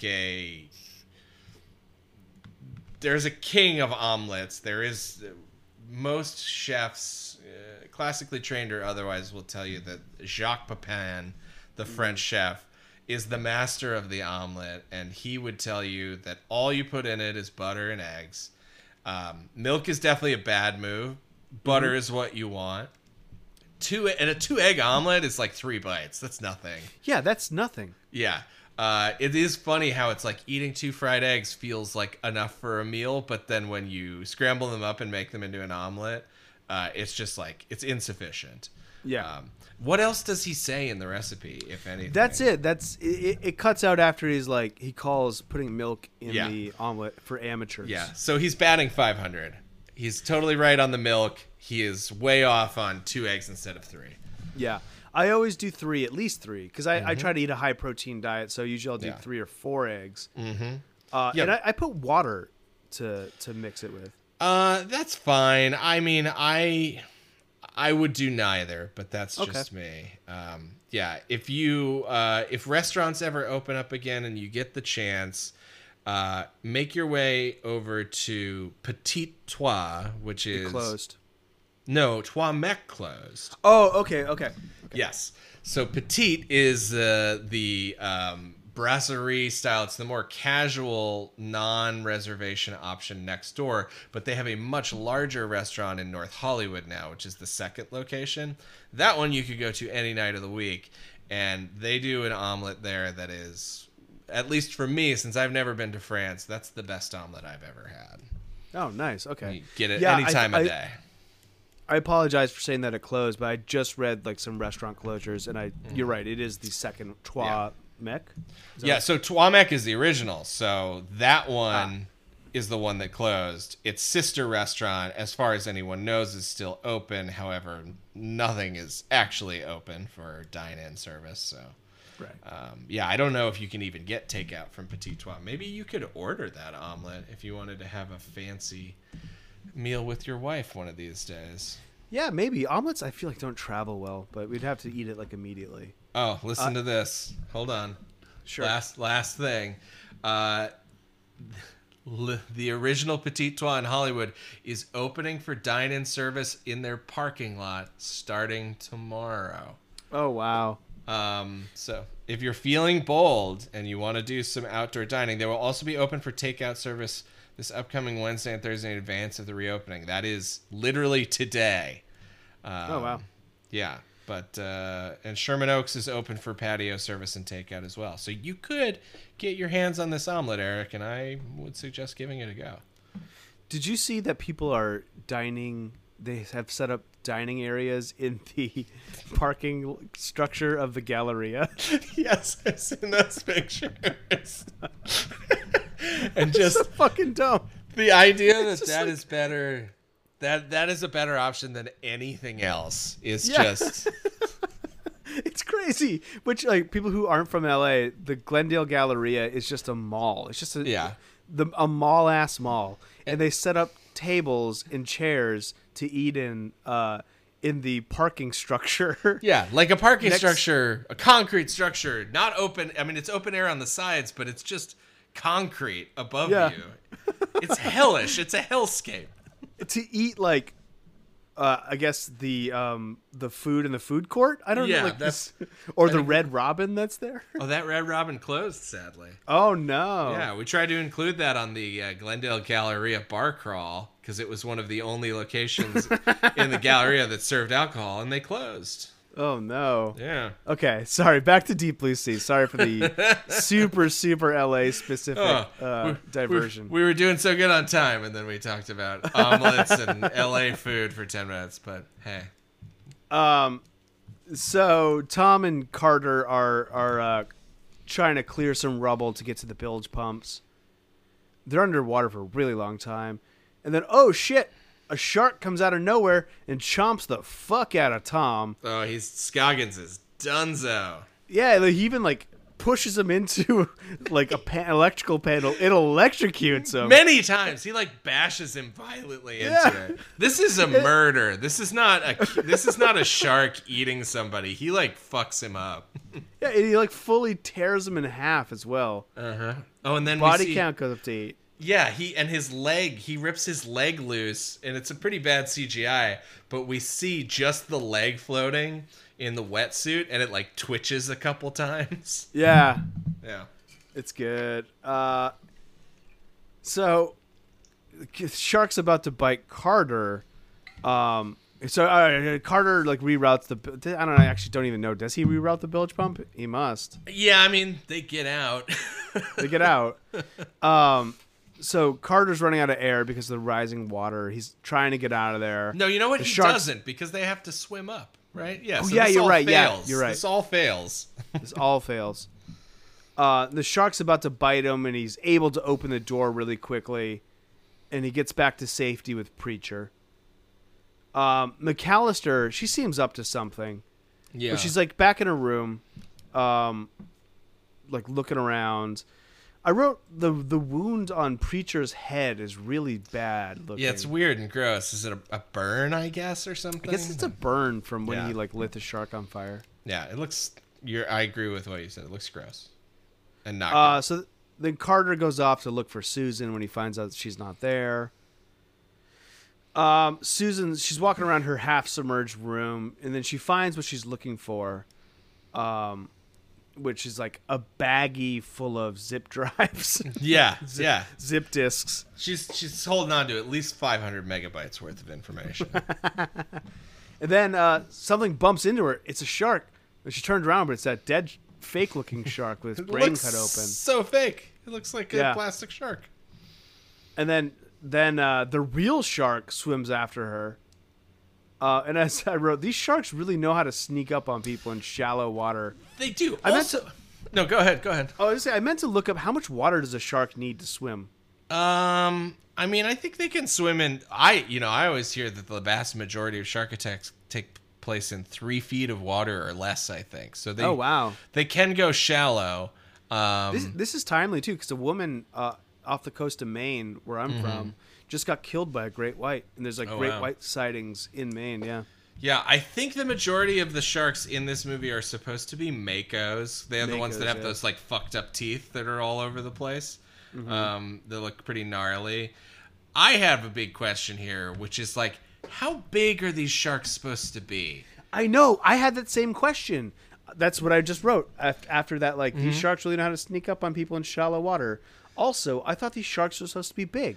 Yeah, the one in the main tank is 45 feet long, which, okay, fine. So I guess I'm supposed to assume that one never came in, right? Now, also, there's just 3 of them? Or what? What is the deal? Yeah, there's just 3 of them, yeah. Okay, but there were definitely more at the beginning of the movie, weren't there? They're just the 3 special ones. Right, yes. Okay. So, yeah, I mean, they're obviously of confusing sizes because one of them's 45 feet long and then the other 2 can go through doors. Yeah. Right. Yeah, I was confused by the size of them as well. So she gets up on some furniture, sees an electrical cable above her, and then quickly comes up with a plan. She strips down to her underwear, takes off her wetsuit, strips down to her underwear. Just to show everybody her rib cage. Show everybody her concave rib cage. You can see her organs pulsating beneath her skin. She stands on top of her wetsuit to ground her, I guess, or keep her, insulate her from the electricity, maybe. Yeah, that's the word I'm looking for. But it seems like it's clearly just a ploy to get her in her underwear. Exactly. She stands on her wetsuit. The shark pops out of her. She rips the cord down, sticks the cord in its mouth, and it dies. But her research, the whole reason she went back, the whole reason for any of this, is fucking fried. It's melted, and it was all for naught. All for naught. So then the survivors are reunited. Preacher's I'd hate to interrupt this moment of burgeoning intimacy, but can we get the fuck out of here? Yeah, this seems like a remnant of the old version of their story where they're being intimate or something. Yeah. Right. Exactly. Yeah, it seems like a line out of nowhere. So Carter wants to distract the sharks, and his plan is to put the life vests onto the scuba tanks and pop them so they fly off, or they float off on the scuba tanks. Right. And then the sharks will be attracted to the bright colors and bite the tanks. And the water being disrupted, I think. Yeah. Yeah. I mean, honestly, this seems like one of the best plans of the whole movie. Yeah, it does. Yeah.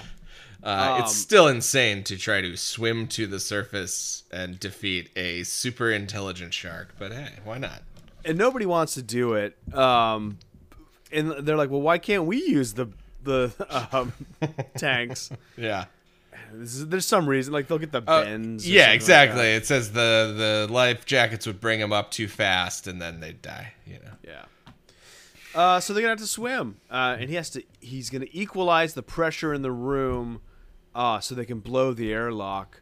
So they all hold hands. They pray to God. They say amen so many times. They let the water fill up. That is a stressful scene. It is. And I don't know why, but for some reason, like this one really hit me, especially before they start flooding the water, where they're like don't want to go. And they're just kind of like, I guess we have to do this. And I was like, oh shit, I don't know if I could do that. Like, well, and she starts to freak out too. She's like hyperventilating a little bit, and that got me stressed out. Yeah.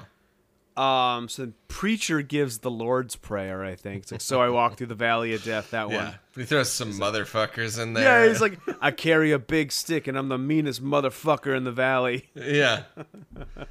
He's still cool, even though he likes Jesus. Yeah, I mean, nothing wrong with liking Jesus as long as you're cool about it. They blow the airlock. Carter is just breathing. He's just like letting so much air out of his mouth. He sends the tanks up. The CGI sharks attack them. Yeah, and Kenda pointed this out, and I felt the same way. Like, the plan immediately seems like it's failing because the tanks are just around them. Like, right. There's no separation. It's like the shark's just going to get you going after the tank. Yeah, let the tanks go up first and then go up after them. Yeah. So they swim to the surface. A shark grabs Preacher. Yeah. Right in his leg. They swim, and this is my last complaint about practical concerns. But they gotta go 60 feet or whatever, and they all end up in the middle of the lagoon. And I'm like, hey, you got a 60-foot trip. Take an angle and end up next to the wall. Yeah, exactly. Like, why are you giving yourself a swim once you get to the surface? That's a great point. I did not think of that. So shark grabs Preacher, and he jams his crucifix in his eye, which is pretty gross. Yeah. Well, God comes to the rescue again. Eye. Yeah, exactly. So he lets him go, but he's still bleeding everywhere. Susan patches him up on dry land. Not land, but on the catwalk. Surface. Yeah, the catwalk. So, I was a little confused by this next little turn, but basically Carter realizes that the fences are titanium under the water, but there's steel on top. And then this is like the grand reveal. It's like, oh shit, the sharks. They've been hurting us all along. They've been getting us to flood the facility so they can get them right where the sharks wanted them to be, which is right here. So insane. It's so insane. It's such a leap in logic. It's like, holy shit. Yeah. We've been playing into their hot little fins this whole time. I will say, I love this movie. I have a lot of fun with it. I totally recommend it to people. They could have gotten out of this ending a lot easier. It could have just been like, oh, look, there's a hole in the fence. The shark's going to go for it. Yeah, exactly. Yeah. They could have just been trying to eat them, and everyone would have been satisfied with that. And so, there's a line of like, that's what an 800-pound Mako thinks about. Thinks about freedom, about the deep blue sea. Yeah, you had to get the title in there. The Mako wants its revenge. So this shark the big-ass shark starts banging on the fence to get in after them. And they load up a harpoon gun with some flare powder, like enough for a couple sticks of dynamite in there. And the plan is they're going to shoot it with a harpoon gun, which is attached to a metal cable. Yeah. Then they're going to loop the metal cable around the positive terminal of a battery, which will ignite the TNT and explode the harpoon bomb. Yeah, they had a lot of convenient supplies on hand. Yes, yeah. But stuff that they all set up previously were around, which I did appreciate. Are these all party supplies left over from Saffron Burrows' birthday? The flares, yeah, the flares, yeah. So this, the shark comes in, but it's too far away to shoot. So Susan, Dr. McAllister, is like, I know how to get her.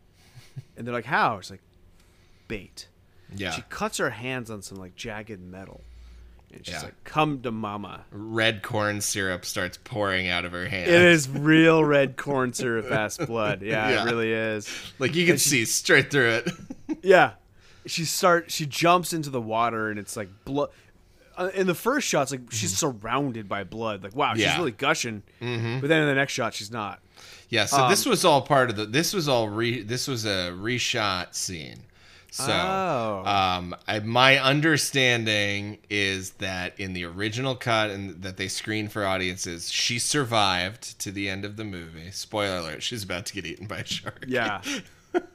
But if you've made it this far into the movie, into the podcast without watching the movie, I'm sorry, you lost 20 seconds of spoiler-free podcast. Yeah. You were about to. Yeah. So this was a scene they picked up, and they shot this at Universal Studios in their water okay. tank. So this is not at the set where they did everything else. Yeah, and then there was like a kiss with Thomas Jane at the end, and all this stuff. And so this is the ending they decided to give her because they felt like she couldn't be redeemed, or the only way she could be redeemed is via this sacrifice. So she jumps in. The shark comes straight for her. And she tries to outswim the shark, and it like stops right before it's like swimming up to her, and then it stops and kind of like turns around, and then Carter sees what's happening, so he jumps in the water to rescue her. The fucking shark just eats her and tears her in half and everything. Yeah, why does the shark stop? What is that? I don't know. I think it's like sort of it's really, I honestly think it's just a fake out for us. Okay. To just be like, okay, oh, she's okay. She's going to be okay. Fuck you. No, she's not. And then body counts up to 9. Yeah. That really surprised me. It's been a while since I've seen this. And then a CGI Carter flips around in the water and avoids the shark's bite. Then he grabs a dorsal fin, like in the beginning, and catches a ride. Preacher has grabbed the harpoon. And I wrote, like, if the shark was so smart, why doesn't it just dive to the bottom and kill? Yeah. Just stay Tom underwater. He can't hold his Carter, breath yeah. for 3 minutes. Yeah. Exactly, or just bring him down so deep that like it crushes him or something. Totally. And then the preacher says, "This is for Scoggins." Shoots the harpoon. It hits the shark in the dorsal fin and Carter in the leg, I think. Yeah, it goes straight through the fin. Shish kebab, dorsal fin, and Carter's thigh. Yeah. It's just like, it is crazy. It's like all the stuff going wrong inside the complex. It's like, let's just add one more layer to this. Yeah. And you know what? I'm here for it. Me too. And so there's a long tense moment where, Preacher is trying to grab the cable. It's running out. He's got to get it over to the battery. Finally, he does. The dynamite blows. The shark explodes. It's a massive explosion. It's a massive explosion. So there's something here that I bet was part of the reshoot, because it's a weird sequence of events. What happens is, he's about to touch the cable to the battery. Then it cuts to Carter underwater looking at the shark. He's since gotten off of the shark. Right. And then it cuts back. It explodes. So we know that Carter doesn't die. Right. But Preacher for a second thinks Carter dies. And I just think it would have been much better if it exploded and nobody knows if he dies. And then he surfaces like a couple seconds later. Yeah. So we just have like a nice... Yeah, absolutely. They completely kill the surprise. It is only a surprise for LL Cool J's character. Yeah, exactly. Yeah. So then he's like, Carter, bring me some sushi. They're all bleeding and they're on top side, waiting around. He's like, hey, Carter, we're sinking, right? Let me ask you something. You sure it was 3 sharks? Yeah. All right. Then the next shift arrives. Well, the 3 sharks thing, the payoff to that is Carter's dangling his feet in the water. And, right. And yeah, so he's like, are you sure it was just 3 sharks? And Carter's like, okay, I see your point. And pulls his feet out. Pulls his feet out. Oh, okay. I guess I missed that. For me, that was just like setting up maybe a potential sequel or something like that. I think you're right. Yeah. I think I was just typing when that happened. So then the next shift arrives back from the weekend, and Carter's like, let me tell you, man, I quit this job. Preacher's taking you back to the ghetto. Carter, amen. I'm pretty sure the final lines of the movie are amen. Yeah, you're right. Well, this is the final spoken lines of the movie. Right. Because then we got Deepest Bluest by LL Cool J. It's amazing. It's fucking great. It's just I'm gonna play it at the end of this episode. So you guys can. I'm gonna play at least part of it, but it's Give you one a of little those taste. classic recapping of the plot rap songs. Oh, it's so good. I mean, I'll say this. If you are near a computer or if you are listening to this on Spotify, I say slam on that pause button. Go listen to Deepest Blues for a minute. Come back and Yeah. Okay. and enjoy the outro with us. We'll give you a little taste of it at the end. But if you've got the time and the way to do it, do yourself a favor and drink in a little bit of Deepest Bluest. Oh my goodness, what a ride it has been. All right. That's Deep Blue Sea. That is Deep Blue Sea. And I'm going to vamp really quickly while I copy and paste all of the things that happen next that I hadn't done yet. Why don't we start with an old favorite? Let's go favorite character. Oh, sure. Yeah, I just want to touch first. Body count 9. Okay. Total of 9 deaths. 9 Favorite deaths. character. That's a toughie. There are definitely I mean, I'm down. Like, I can narrow it down to like 4, and then I kind of gotta. You go first. I'm in the same boat. I think maybe most likable, and one I can identify with the most is probably Preacher. You love God. You're from the ghetto. I do love God. I'm from the ghetto. I just mean he's sort of a, no pun intended, a fish out of water compared to the other people. Yeah, he's a cook. Right. He's a little. He's comic relief, but he's, I think, pleasantly muted in that role. He's not super over the top. Yeah, and he's the only one with like stakes to get back home because I think he has like 2 kids. Yeah, and a wife and all that. And a wife. Yeah. Yeah. So, yeah, he's. I think I'm gonna go with Preacher. Okay, LL Cool J as Preacher. Okay, well then, I'm gonna go ahead. I think I'm torn still between Carter, played by Thomas Jane, or Russell Franklin, played by Samuel L. Jackson. And I'm going to say the tiebreaker is, as great as Samuel L. Jackson is in this movie, his death is almost it's the thing that makes him the most noteworthy. And so it's less of a character note than a plot note. So I'm going to give it to Thomas Jane's Carter. I like this is such a classic macho leading man. Like, he's got a dark checkered past, but he's trying to make good. And right, I just like, he's such a stereotypical character, but in this perfect, satisfying way of just like he's been to jail, but it was for smuggling. Yeah, which is like okay. Everybody knows it's a victimless crime. Right. Yeah, who's really losing out? Big corporations, exactly. And the government. Yeah, but it's like he does so much dumb, dangerous shit in this movie, and you know, I like Tom Jane. I think he's a fun actor, and yeah, me too. That's my pick. I'm gonna go with the leading man. I like Carter. Great. So moment that aged the worst. I have an easy one. Okay. If you want to go first, you go for it, because I feel like we might say the same thing. You know, you should go first. Okay, I'm gonna go with the CGI shark effects. Yeah, you know, it was a time when that stuff was all up and coming, and it just wasn't there yet. Even at the time, it didn't look good. You know what I mean? Definitely. So it's not even that it aged poorly. It's like it was never good. Yeah, they're very video gamey. Like, there's really, in some of the scenes of sharks, like especially when the sharks are moving super fast, like there's no amount of suspension of disbelief.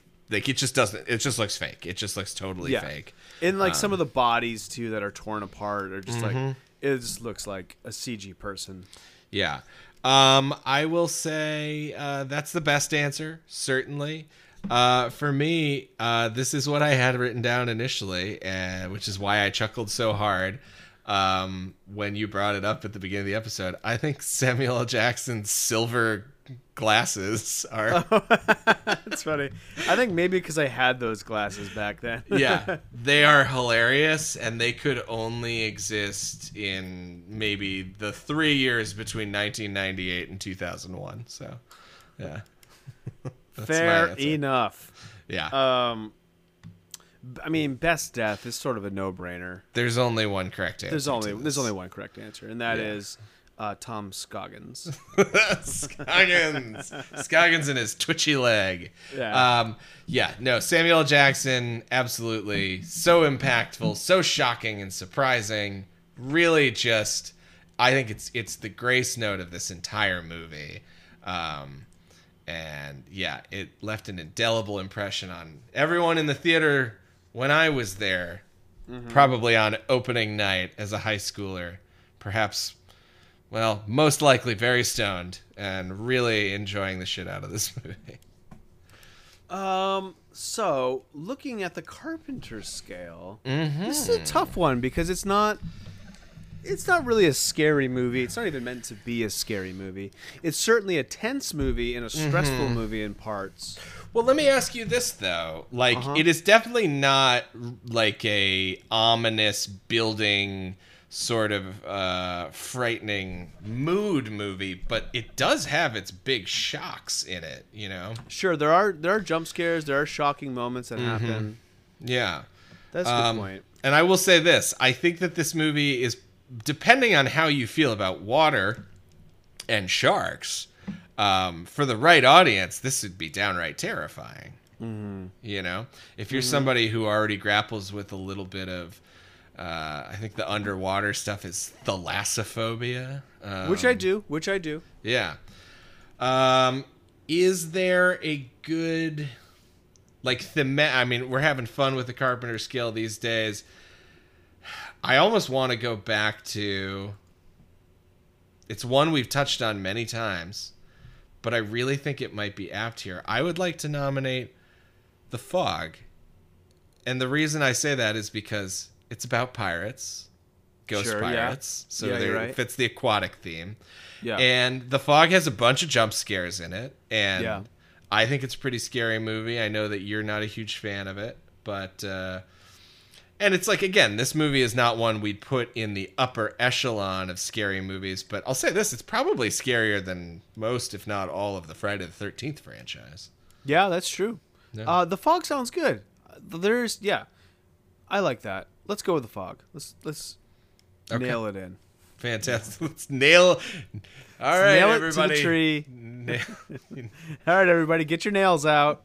It's time. It's time, like we do every week, to nail it in. All right. Do we have any more categories left, or are we at the? We have the big finale. Marry, fuck, kill. Yeah, the big finale, the marry, fuck, kill. Do you want to go first? Or do you want me to go first, sir? You go first. All right. This one is, it's tempting to say fuck because it's such a popcorn kind of movie, but I mean, I think all you need to know is what I said up top. I've seen this movie like 8 times. This is a marriage for me. I keep coming back to this one. It's just the right balance of stupid fun, shocking deaths, silly but entertaining plot that like is sort of unbelievable, but not, you know, sometimes when movies get into this kind of zone, they become super confusing, and it's like, it's not that, it's just like kind of a crazy story. I don't know. It's a super enjoyable movie, and I would happily put a ring on it. Yeah. I'm right there with you. I think this is a marry. For all the reasons you just stated, and I love the way it subverts expectations. It's a lot of dumb fun. As you know, I'm a big fan of dumb action movies. I'm a big fan of dumb horror movies, and this is just a nice marriage of the two great tastes that taste great together. Fantastic. Well said, my friend. All right. Well, let's take one more quick break, and then we will come back with a fun final segment. Welcome back, and this is our final segment for this episode. I don't even know what's about to happen. Mike is surprising Yeah. me with something. Yeah, well, it's always nice when we can surprise each other. So it was only 18 episodes ago that we debuted perhaps the most successful and beloved, often requested, but up to this point never duplicated end segments, the Chop Quiz. Where Eric and I bumble through trying to make an audio version of a Sporkle quiz. And you know what? We could not ignore the screams of our fans any longer. We had to bring it back to life. You asked for this. That's right. So, this one I think is set up in a way that is going to work pretty well for the two of us to do together. Okay. So we're just doing one Chop Quiz today. I went on to Sporkle. I searched for shark movies, and I was able to find a quiz for whether or not you can name the top 10 highest grossing shark movies at the box office. Okay. And this is current as of 2018, so 2020, 2019. I believe it's January 2018, which I think right off the bat is going to take one big one out of contention. Okay. But we won't spoil it yet. And so I want to leave it up to you, Eric. We can either try to do this cooperatively, or we can, in a podcast that is still going on, I used to listen to a lot more and still am a big fan of, Doug Loves Movies, hosted by Doug Benson. They play a game where it's kind of like, I believe it's called Last Man Stanton.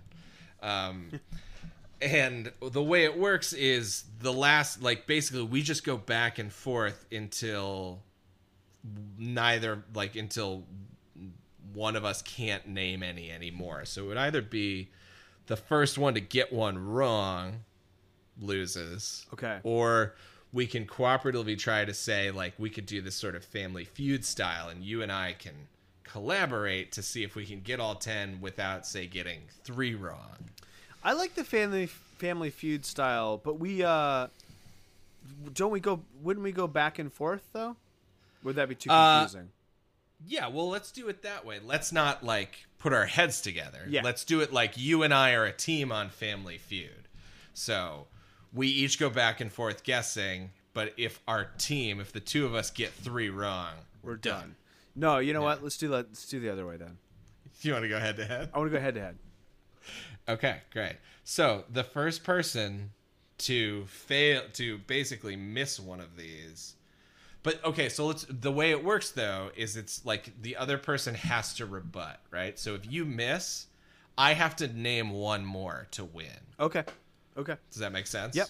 Do we go back and forth, or we just go into? Yes, we would go back and forth. Sure. And so since I put this together, I will give you the option to go first or second. What would you like? I'll go first. Okay. All right, we have begun the quiz. You have 10 movies ranging in lifetime gross from $380 million at number 1, number 10 coming in at just over $20 million.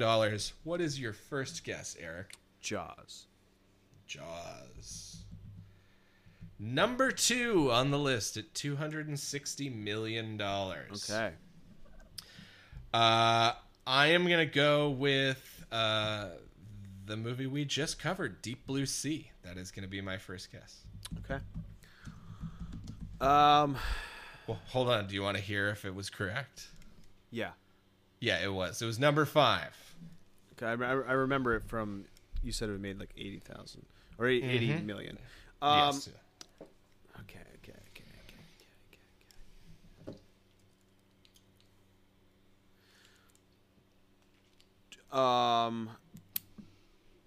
Jaws 2.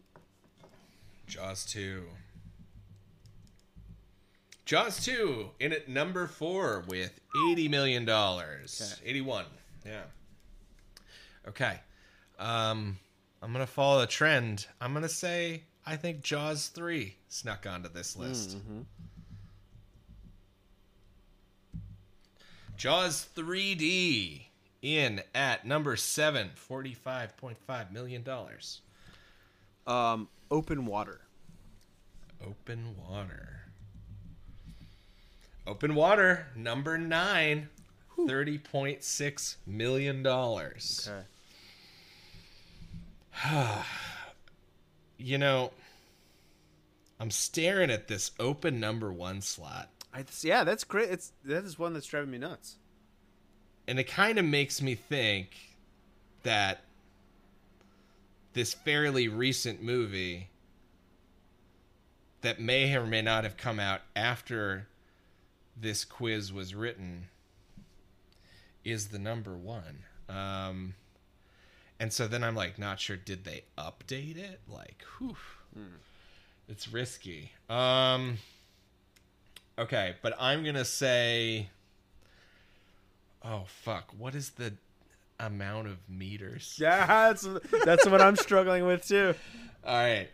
I'm going to take a shot here. I'm going to be ballsy and I'm going to say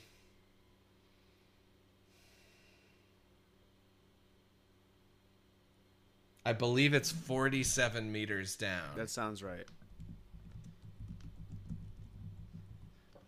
Woo! That was correct. And that is number 8 on the list at $44.3 million. Oh, man. What was... All right, so just as an update, we have the number 1, 3, 6, and 10 slots still open. There are 4 left on the board.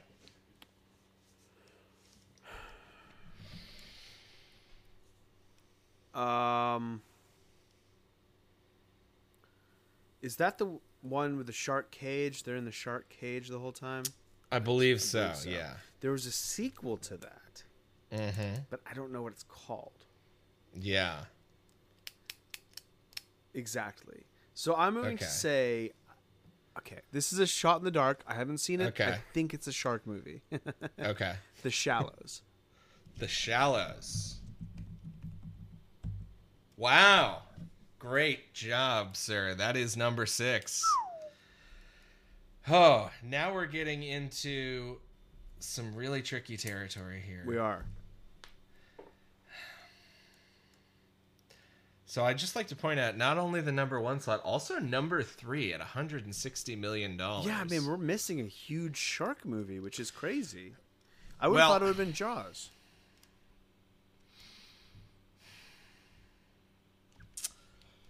Oh. Okay, I'm going to zig here because the category is simply top 10 shark movies. There's nothing that explicitly says they have to be horror movies. Sure. So I'm going to go out on a limb and I'm going to say Shark's Tale. Oh, wow. Yeah, okay.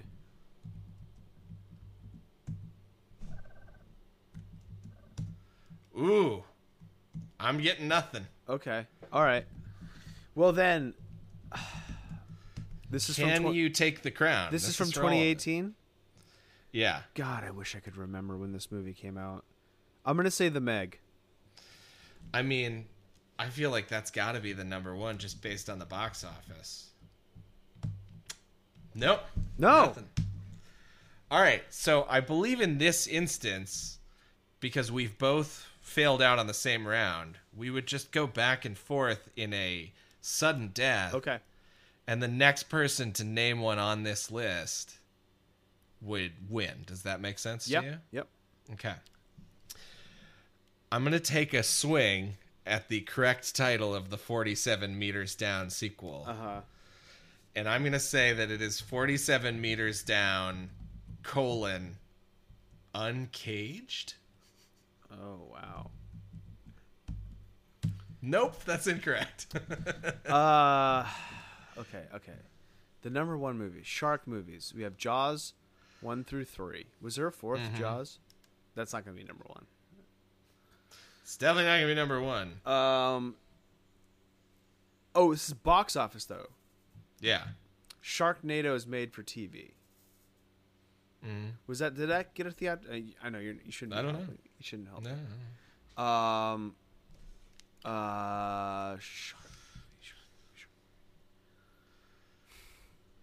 Fuck. We're gonna need an answer soon. Oh God. Oh God. Oh God. Maybe it's like a Chinese movie, like another 47 meters down. I love it. Oh, I got nothing. Okay. I mean, we haven't said it yet, so I'll take a shot and say that Jaws: The Revenge, the 4th installment, is on this list. Number 10. Damn it. At a measly $20.7 million. All right, so I believe that makes me the victor. Okay. Well, it was close this time. So I feel But amazing. Yeah. You did well, I think. The number 1 and number 3 slots are still open. And all right, are you ready to find out what they are? I am. Do it in reverse order. Okay. Oh, my God. All right, well, one of them I lost on a technicality of getting the title wrong. Oh, no. It's number 3 is just called Shark Tale. Oh, wow. But I think that's the standard we need to hold ourselves to. Mm-hmm. It's not a Shark's Tale or Shark's Tale. And the number 1 is debatably not a shark movie, but simply a movie that has sharks in it. And I would say that the number 3 slot is a big hint as to what it might be. Oh, the Finding Nemo? That is correct. Oh, that doesn't fucking count. I agree. I agree that shouldn't count. But regardless, it is what it is. I've somehow, once again, pulled out a win. But I would say that this was a much smoother rendition of Chop Quiz than our last. Yeah, I would agree with you. Now here, just for shits and giggles, I had one other quiz that I was debating doing. And looking at the results now, we should have done this one. Okay. So this is just a different top 10. So this is top 10 highest grossing shark live action movies. So it eliminates the 3D movies. And it was also written in 2019. Okay. So The Meg is on there. Okay. And it comes in at number 2 on that list. And then the other movie that slides in at number 10, because Shark Tale is also missing, is Shark Night from 2011. Yeah, that's right. Yeah. Yeah.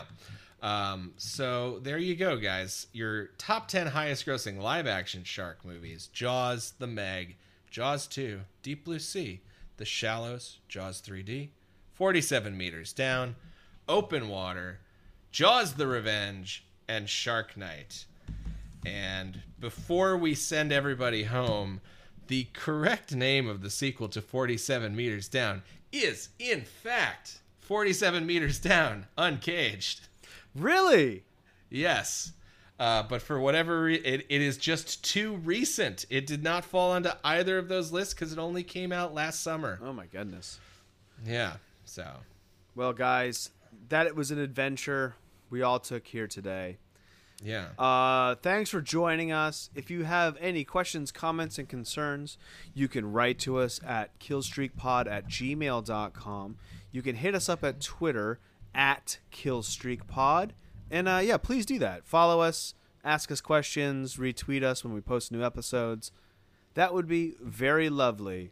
Oh, Absolutely. and before we do anything else, we have to announce the winners of our tag teams. All right. Ladies and gentlemen, you've waited patiently. So we have the results in of the Twitter tag team, horror tag team polls. So just a little refresher for anybody who forgot or didn't keep up with us.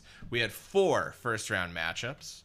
In the first one, we had Michael Myers from Halloween and Pennywise from It facing off against The Predator and Bram Stoker's Dracula. What did you think about this one, Eric? Well, of course, I was the one who picked Michael Myers and Pennywise, so I had some pretty good a pretty good feeling about them. Yeah. And you were right. They moved on to the second round. All I'm going to say is this: no sour grapes, but I think people are really underselling the combat abilities of the Predator. That's kind of his whole thing. yeah, but I could see a world where he's overwhelmed by whatever Pennywise throws at him. You know what I mean? Sure. Yeah. He's terrified, and he doesn't seem like the first person in this tournament who's going to catch on to the fact that he needs to defeat his inner demons first and really stand up We to all know the Pennywise. Predator has some inner demons he has to work on. That's right. In the second matchup of the first round, we had Pinhead from Hellraiser and a Graboid from Tremors facing off against Pumpkinhead, the titular Pumpkinhead, and the Djinn from Wishmaster. And admittedly, I had picked Pumpkinhead because I thought it fit nicely against Pinhead. Sure. Although Pumpkinhead is a terrifying beast, He I is. feel like he could fuck someone up real bad. Yeah. But certainly maybe a little bit of an underpowered duo here. I don't think anybody was super shocked to see Pinhead and the Graboid advance to the second round. Yeah. Matchup number 3, we have Carrie from Carrie and Ginger from Ginger Snaps. This is our sort of pandering to the female audience matchup, facing off against the Alien Queen from Aliens and Sadako from The Ring. This felt like a closer one, I think. It did. I think Carrie can really cause some damage. Yeah. Ginger as well. I guess maybe the Alien Queen's acid blood might give her. I'm not really sure what Sadako brings to the table, but she is scary as hell. Yeah, she's the scariest of all 4 of these combatants, certainly. Yeah. And maybe you get tangled up in her hair. Who knows? Maybe. Either way, the people at home have spoken, and they said the Alien Queen and Sadako. Moving on to round 2. In our final matchup of round 1, we have the Leprechaun and Buffalo Bill from Silence of the Lambs going up against Chucky from Child's Play films, and perhaps the best-known character of any of those in the first round, Frank Zito, the killer from Maniac. I think people just didn't know who he was. Yeah. But, I think we have 2 human serial killers facing each other. Frank Zito has a gun. Yeah. Buffalo Bill, good with a knife. Sure. Frank Zito also has a knife. I'm just saying. Okay. He's from New York. He's a dirty fighter, I'm sure.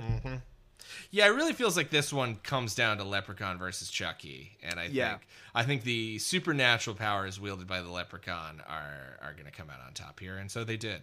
Leprechaun and Buffalo Bill move on, and I'll be lying if I didn't say there's a bit of a popularity contest element to all of these votes. I think I tried to implore our followers on Twitter to really think hard about the real world implications of a fight. But it seems like maybe, the best known names won. And you know what? That's neither here nor there. Round 2, we've got Michael Myers and Pennywise squaring off against Pinhead and a Graboid. This one wasn't really very close, was it?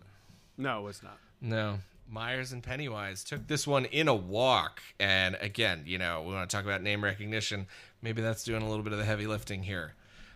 In the other side of the matchup, we have the Alien Queen and Sadako going up against Leprechaun and Buffalo Bill. This time around, the ladies came out on top. Yeah, and we've got Alien Queen and Sadako advancing to the final round. Then we've got that big matchup we were all waiting for. Michael Myers, and Pennywise versus the Alien Queen and Sadako.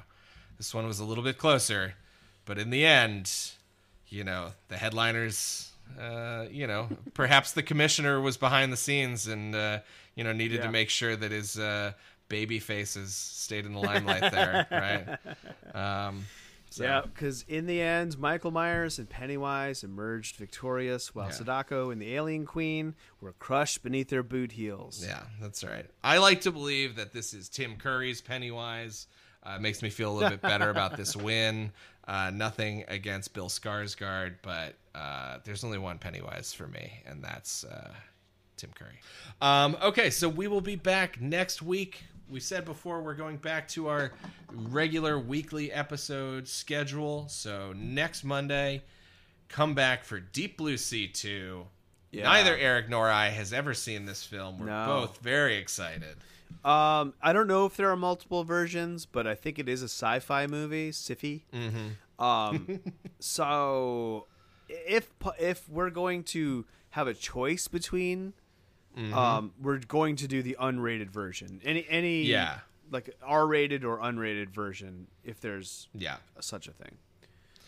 Yeah, I'm looking right now. You can definitely watch the sci-fi version on the sci-fi streaming app.